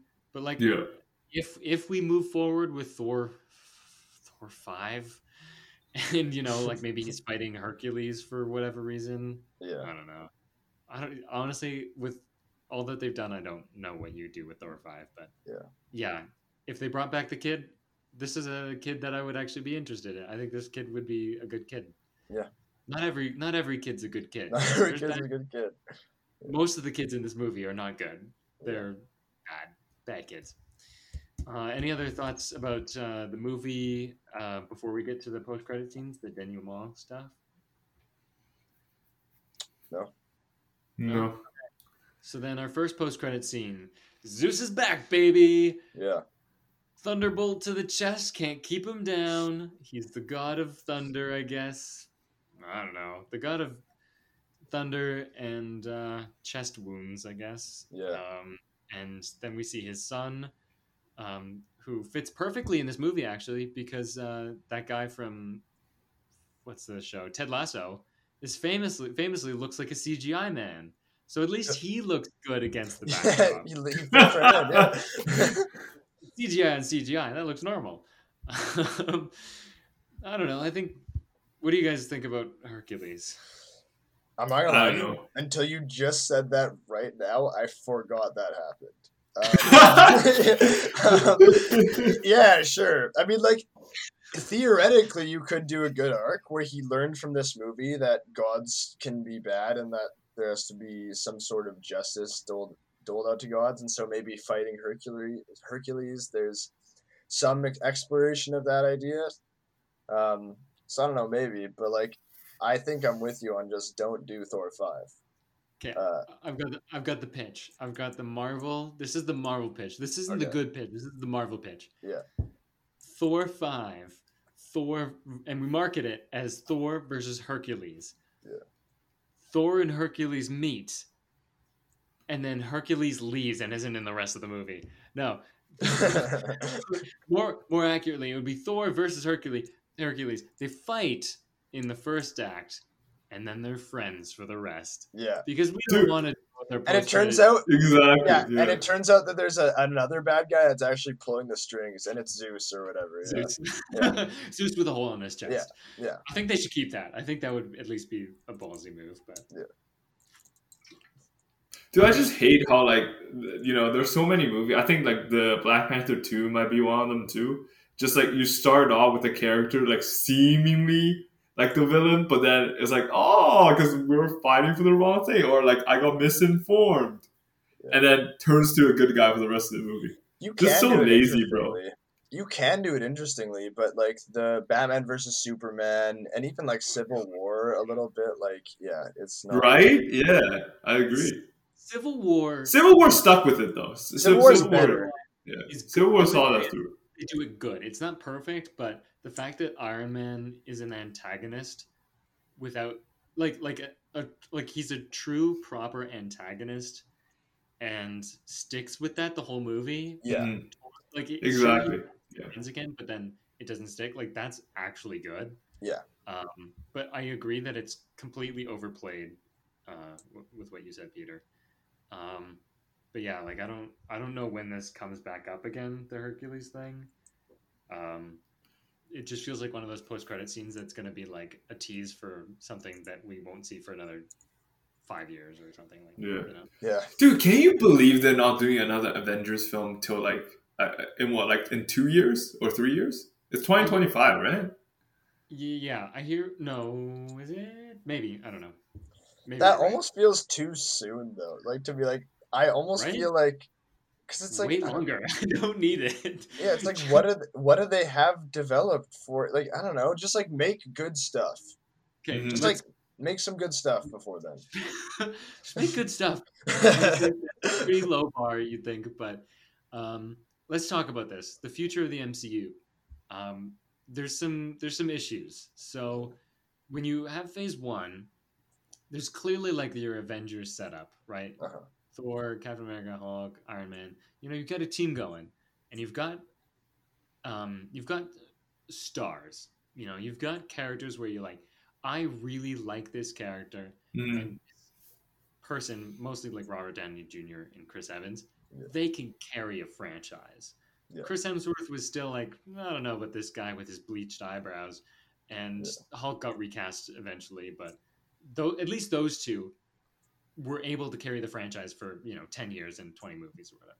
Yeah. And you're like, I am watching the MCU for the ultimate arc of Iron Man and Thor. Sorry, Iron Man and Cap and sort of Thor. yeah. I don't know who that is in this. No, I don't. I have no idea who that is. The only person that I like would be like Spider-Man, I guess, that I would like really care about. But I don't I think I don't even know what's happening with it because like I care about Tom Holland Spider-Man. I haven't thought any of his movies have been perfect, but I've liked all of them. I actually do like his Spider-Man, and I would care about him. But like, yeah, I don't know. Like I Yo, Alex, you're gonna care about Kang more than any of the heroes. Thing is, oh, I love Jonathan Majors. But yeah, Spider-Man, I would say, is the one person who has the star power. He yeah, can open an Uncharted movie and it can be bad, but people will see it because of Tom Holland. yeah, Whereas I don't think any other actor in the MCU right now has that power. I agree. As far as like narratively or like characters that I think they're gonna try and center it around, I would say Mm. Doctor Strange is the biggest one. Yeah, He's your new Tony Stark. They're very similar characters, yeah, so it's an easy win. Are they gonna try and push maybe Falcon or yeah, Captain maybe. Marvel? Maybe. Um, I don't know. Yeah. Wanda. I really don't know either because it's like and then of the who are the like young characters you have like Spider-Man, you have like Dude, they're Miss all you of have, them are young. you have like Miss Marvel now, but I mean like Yeah, of you have like so many young characters. but I don't know who else you have like Shuri from Black Panther. I think they're gonna do a well, it depends what you're talking about. There's like Avengers who are just kind of on the younger side, so Yeah, like Shuri and Spider-Man. But there's definitely like they're working their way towards Young Avengers, and I'm kind of surprised they didn't announce that at Comic-Con. They might be yeah. saving it for D23 in September. Um, I that one's pretty clearly being set up. They've got so far the Maximoff twins, who are currently dead or non-existent, Oh but right, will yeah. will they'll come back. We've yet to. Who knows if they will still be gay in this universe because they're like one of the most famous gay characters in the Oh yeah. comics. More one of them has a relationship with a character named Hulkling, who we haven't seen yet. But so we got the twins, Kate Bishop from Oh right. Hawkeye. Yeah. Who else? I'm blanking already. Miss Miss Marvel. Marvel. No, you don't know what you're talking about. Patriot Oh. from Falcon and Winter Soldier. There was the kid. Oh right, yeah, yeah, yeah. The Uh, who else? Ironheart, I guess. Hasn't Mm, happened yet though. is she? I don't remember. She might be. There's a character. Usually it's Iron Lad, and so she could be taking that role. Iron They, Lad is because there is a distinction. Iron Lad is Kang. He literally is young Kang, oh and really? that's the big twist of that series is Hmm. that you've got a bunch of characters who appear to be just younger versions of the Avengers, and then everything you thought you knew about them is wrong. So Hmm. Hulkling isn't a Hulk. Wiccan is originally labeled as Guardian, and he's actually Scarlet Witch's kid. Patriot seems to be Captain America, but he's a mutant, and the one we were just talking about, Iron Lad, seems to be Iron Man, but he's actually King. Hmm. Um, That'd be cool, and I think it would work especially well for this saga. Yeah. Oh, Cassie Lang, the Ant-Man girl. Oh right, yeah, Oh Emma's right, daughter. yeah. Yeah, they're clearly setting up something like that. Ms. Marvel's usually on a team called the Champions. Oh, okay.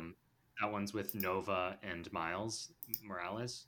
I wouldn't be surprised if they just throw Ms. Marvel on the Avengers because they could care less, which would make me mad. She's not an Avenger yet. You gotta work your way up there. And remember what happened to Spider-Man after that? It kind of ruined his character. I think he was better when he was not on the Avengers. Yeah, I like him better not as an Avenger. Yeah. So this movie wraps up with Jane in Valhalla. So I think that's our indication. Because if she was dead, Then she she'd would be dead. Yeah. So why are we seeing her again? Yeah. If not to ultimately bring her back. She could come back as a Valkyrie, because I think that's what they did in the comics.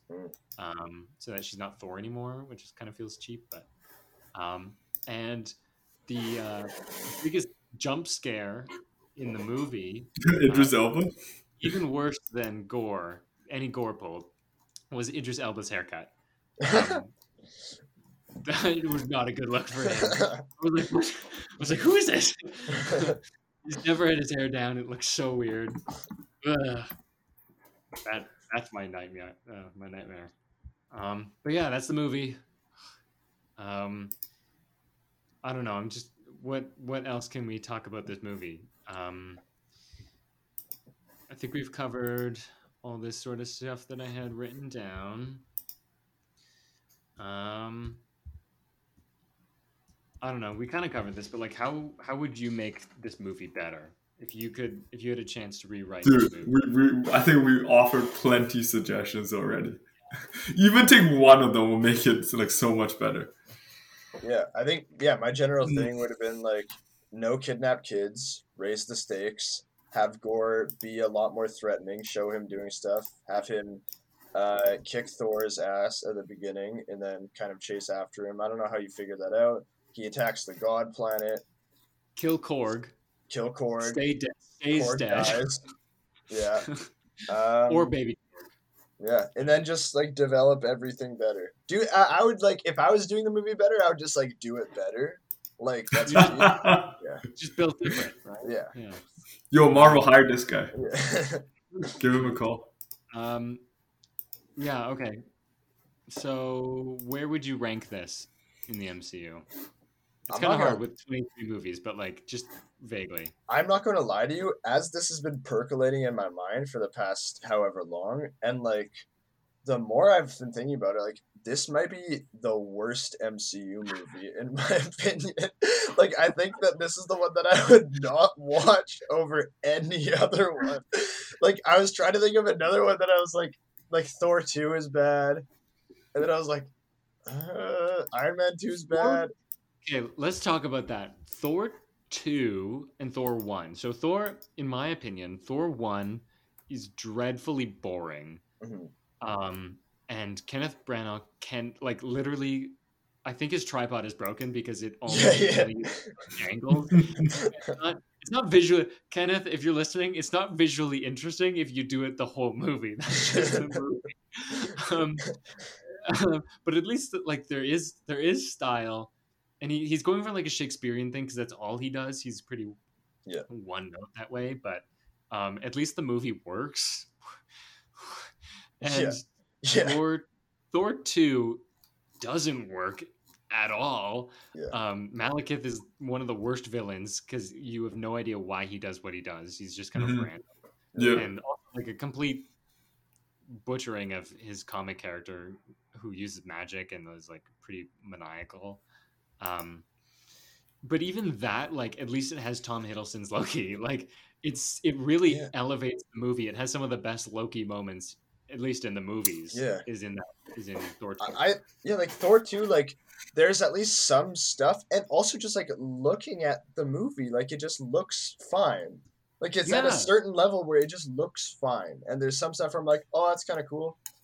You know what I mean? But like, I just like. I am trying to think of an MCU movie that is worse than this one, and I genuinely can't think of one. Would you say Doctor Strange 2 is better? I liked Doctor Strange too. I thought it was You actually like a that lot of one? fun. I thought the Mm, script was super messy. Don't get me yeah. wrong. Needed a lot of work, but I thought it was one of the better directed MCU movies actually. I thought it was a lot more entertaining to watch, a lot more stylish, a lot more fun. Peter, what do you think? Dude, I can't really rank MCU movies. I feel like MCU movies, like, it's much easier to do tiers. It's like, Oh, okay. Then um, what tier would you put it on oh, it's the bottom tier, bro. then? It's not that great. Do we bring you down?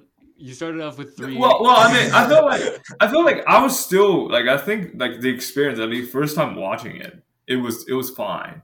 But thinking more about what this movie could be, same thing with Doctor Strange 2, just brings this movie down a lot. What would you rank it now? Post discussion. Post this section, like in terms of my score, Yeah. probably like a 2. I feel like 1.5 is a little too harsh because it's not that bad. It still has some cool moments. It's probably a 2. Yeah. We did it. We did it, Aiden. We brought him down. It's Um, Looking forward at the MCU, let's just talk about movies. I think Black Panther looks good. yeah, I'm. This is bold, but I'm holding out hope. I think there's hope for the MCU if they use more of these, visionary directors who still give a shit. yeah, Um, Black Panther, I feel like Coogler definitely cares, and I think James Gunn cares with Guardians. yeah. Yeah.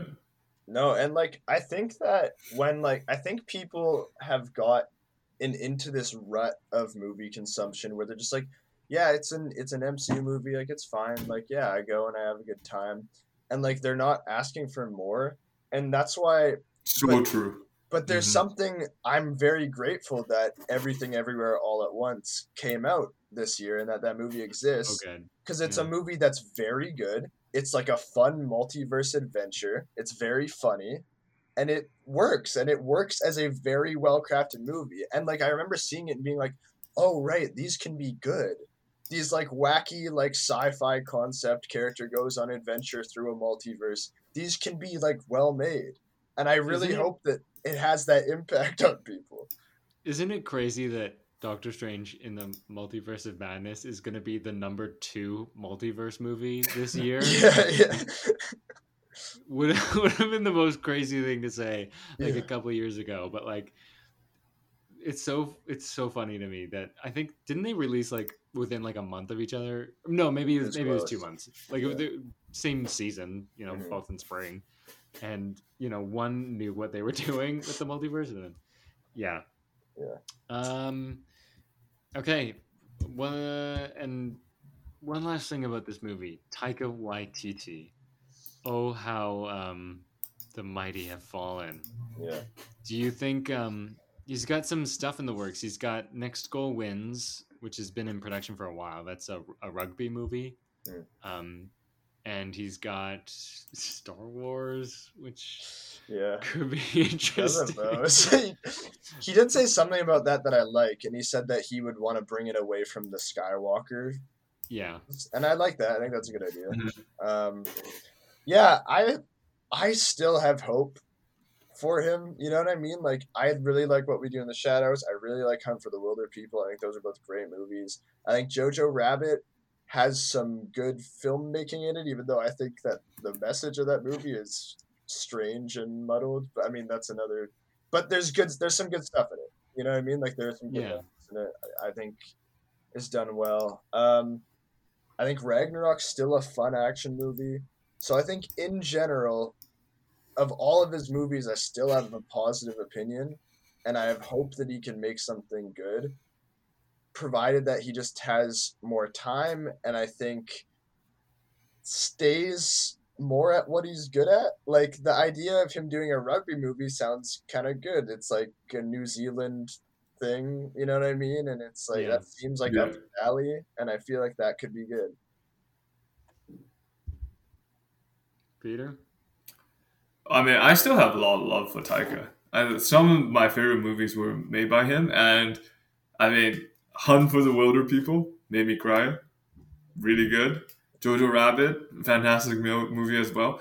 I just think like Taika likes to use comedy in just like every situation possible, even though like in some like ridiculous circumstance. So like in Jojo Rabbit, it's literally middle of the Second World War, and you have like um, Jewish people being persecuted, allies getting killed here and there, but he's still able to show like whether it's, like in Jojo Rabbit's case, it's through a child's eye to show like the good and humanity in people, and like especially through Sam Rockwell's character in that movie. I think like that's what makes him so great. He's able to captivate the sense of hope so well in even in some of the most desperate and like desolate circumstance. So as Aidan said, like if he continues to do what he's good at, I think he'll be fine. Yeah, I think it all comes down to that Taika just couldn't care less with this movie, and he's very open about that. Oh, really? What do you say? Just the way he talks about the movie. He's like, there was one thing where he said like, "Oh, didn't touch a single comic book." Like he said, I read one of the thin ones, and then I was like, "Yep, not doing that. They talk weird," and then gave up on it. And it's like, okay, but the source material, like, there's a distinct difference between Thor Ragnarok, which isn't based on like a particular Thor storyline, to the best of my knowledge, versus, I guess it's okay. It's based on. It's like two meshed together as well, yeah. right? Because Ragnarok is a thing, and then Planet Hulk is a different thing, right? Yeah, it was basically what they did was Planet Hulk, and added Thor. But for this, like, they're basing it off of two of the best Thor storylines in his history, and like a very clear, like distinct, like, okay, this is the start of the story and this is the end. And he just said, yeah, screw that. I'm gonna do. He wanted to make a movie about like choosing fatherhood, I guess, or love and hate or whatever. And that's the movie he decided to make. And I think he also wanted to just like goof off with his friends, and it shows. Yeah. Okay, that's enough of that. Let's get to our titular segment, the most important part of the show: Predator versus movies. Would Predator have made this movie better? 100%, bro. Yeah. Predator would taken over from Gorr's job and actually killed God. Dude, if we have to have a detour in the movie where Thor's just doing some random shit unrelated, this is a Predator kill. Predator. That would be sick.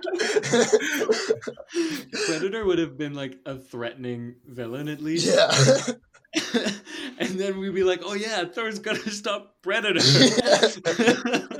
I would have been like, yeah, I get that. Yeah. Go stop that guy. And you don't even have to do that much setup, because we already know Predator to be this threatening villain. So it's like, yeah. No, Predator's gonna take all the kids, man. He's gonna kidnap all the kids. Thor also trying to kill Predator?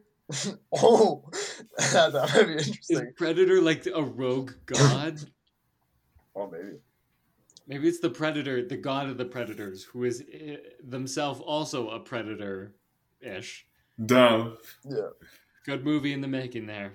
Marvel, call me. Yeah. Okay, that's enough of that.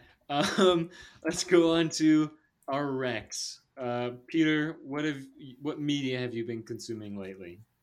See, I was gonna watch Shang-Chi last night just to like do a double Marvel, but then after Love and Thunder, I was like, nah, enough of Marvel. No more Marvel for the day. So I'm gonna recommend a show I recently binged. It's still going on right now. So I'm gonna recommend Westworld. Now, I know the show's failed many people, me included. Season 3, it was fucking terrible. So much potential wasted. But season 4, they capitalize on your nostalgia for season 1 so much that it's somehow good. And also the twist is honestly very, very well done. So I'm looking forward to the finale tomorrow. Season 4 has been fantastic so far. I would say give it a watch if you've given up on the show after season 3. Nice. Yeah, I watched. Well, You I think watch I'm the done. boring bits though. Come on. No, no. Okay. Well, let me. So I agree that seasons 1 and 2 are so good in Westworld. Season 1 more so.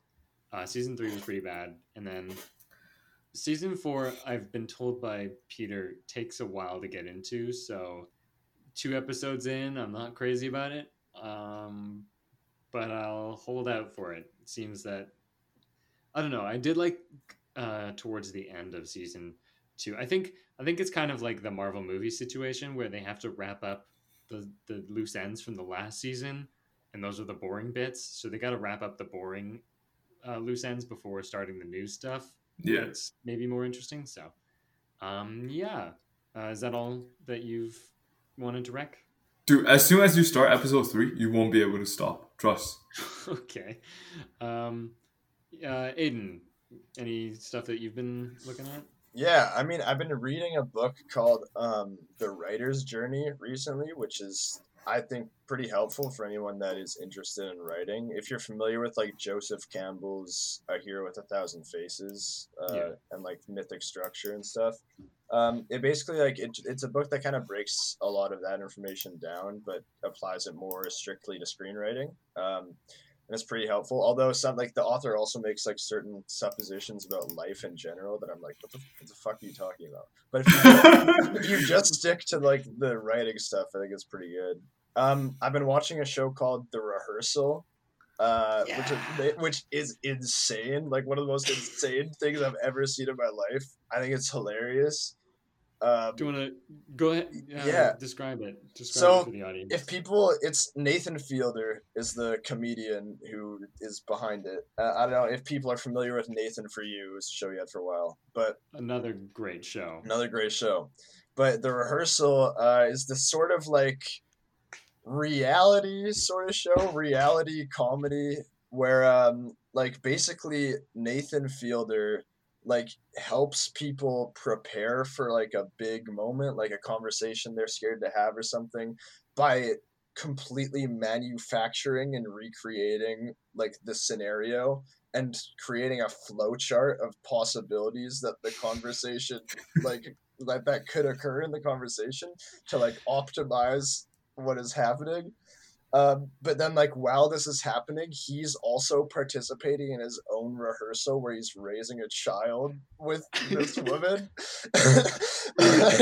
And yeah, like, and then in one of the, yeah, it's just an insane show. It, like, and I think it's, like, surprisingly thought provoking too. Like, considering when you see the rehearsal versus, especially in episode 1, the rehearsal versus what happens. Like, I thought that was really interesting. Yeah, and as the show goes on, like it's just spiraling, and it's insane. I think it's a lot of fun. For movies, I like. Sorry. I was also going to recommend The Rehearsal, so I'll jump on that. And Sure. just the first episode I think is still my favorite, just because Yeah, it's pretty easy to grasp. Because, like you said, every single episode after it just kind of spirals and gets more insane. yeah, And it becomes more about Nathan. yeah. Especially the most recent episode. Yeah. I haven't seen it yet. I need to watch that as soon as possible.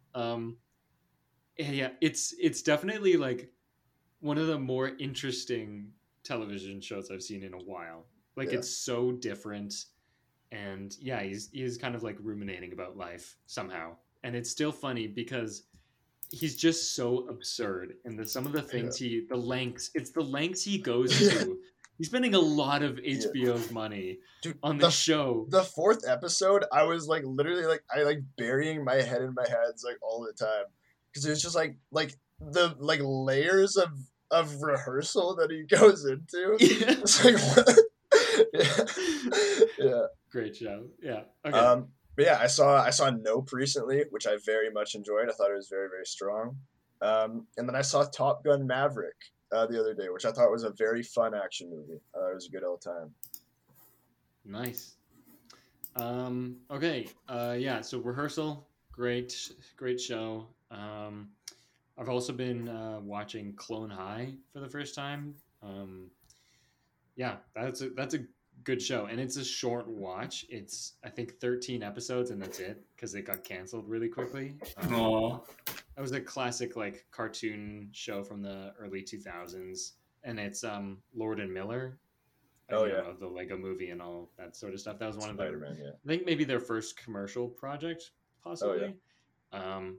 Really fun show, and it's just like clones of historical figures, and they're in high school. Pretty easy concept, and it's kind of like it's like your typical like high school cartoon thing, except the jokes they make go just a little bit further, like the kind of thing that you would expect from Lord and Miller, where you're like, oh, this isn't like a regular cartoon show, like this surpasses it Yeah. because they do things just a little bit differently, and I really admire it. I decided to binge watch yesterday the Groot, the I Am Groot shorts. I don't know if you guys knew that those. I think they came out on Wednesday. Oh, okay. No, I didn't hear them. I thought they came out a long time ago. So no, I No, didn't no, hear no. them. It just came out, and so it's 5 shorts, 5 minutes long. So really, like, not a big commitment. damn! You really binged that, eh? Yeah, well, it was 25 minutes. Well, what else am I gonna do? And yeah, I was definitely like a Groot hater going into it. Not that I hate Groot. I love Groot, but the shorts didn't. They seemed like kind of weird, and I have to say like that didn't 100% go away. But watching it like on my phone on Twitter was different than like watching it on my TV. Mhm. And yeah, so like it is a little weird because it's kind of like those Pixar shorts, but like the Guardians have to be nearby, but they don't want to show them Yeah. because that means money. Yeah. So it's like, why is Groot alone? How did he get here? And it's kind of like there's the action happening right in the center, and then there's like this empty, vast world behind him, and it feels kind of like I don't know what the word is, not dystopian, but like just slightly off. That Yeah. makes me feel weird. Or like that kind of thing where that it's like just a virtual background Yeah. that doesn't move, kind of thing. But and it's kind of like those shorts with like the lamp. Like it's just kind of like fun, quick stories. And there were a couple where like the ending, I was like, damn, Groot's like no chill. Like he did some pretty like savage things that I was like, that was interesting. Kind of like jaw drop moments. Best way to describe it. So I would say like, yeah, if you've got 25 minutes, it's kind of fun. It's like, don't expect much. It's like a Pixar short. Yeah. Not as good, but yeah. And then as for movies, yesterday I watched Come and See, 1985 Russian movie about World War II. I think I decided to watch it because it was the highest average rating of a movie that I hadn't seen on Letterboxd yet, like of the things on my watch list.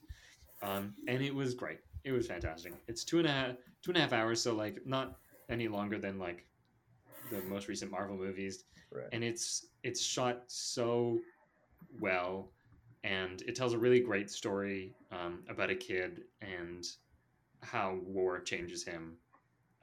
Yeah, could not wreck that enough. It's not really like a contrarian opinion. It's a great movie.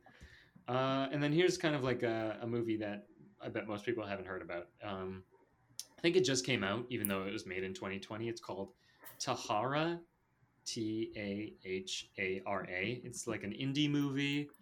So if you like indie movies, this is kind of like for you. If you liked Shiva Baby, that also came out like maybe last year. That's the movie that's Rachel Sennott. Maybe that's how you say her name. She's at a Shiva, and kind of like all these things are kind of like making it stressful, I guess is the best way to describe it. And there's like this bisexual aspect to the whole movie. So this movie, Tahara, is the same thing. It has Rachel Sennott in it, the same actor. It's at a Shiva. It's about a girl realizing that she has queer feelings So perfect like double feature, and it was really good. I really liked how it was shot. So if you like Shiva Baby, this is spiritually the same movie. So yeah, uh, and that's all I have for Rex. So it seems that we're coming to a close. I think we're still kind of like in discussion what we're gonna do next. We've talked about bodies, bodies, bodies. That also has Rachel Sennott in her. I'm a Rachel Sennott fan. We can also do Nope, maybe Prey, or we talked about doing The Gray Man. So we'll figure that out. And yeah, so um, I guess until next time, we don't know how to sign off. This is uncharted territory. So bye, I guess. Bye. No, nothing, you guys? Bye.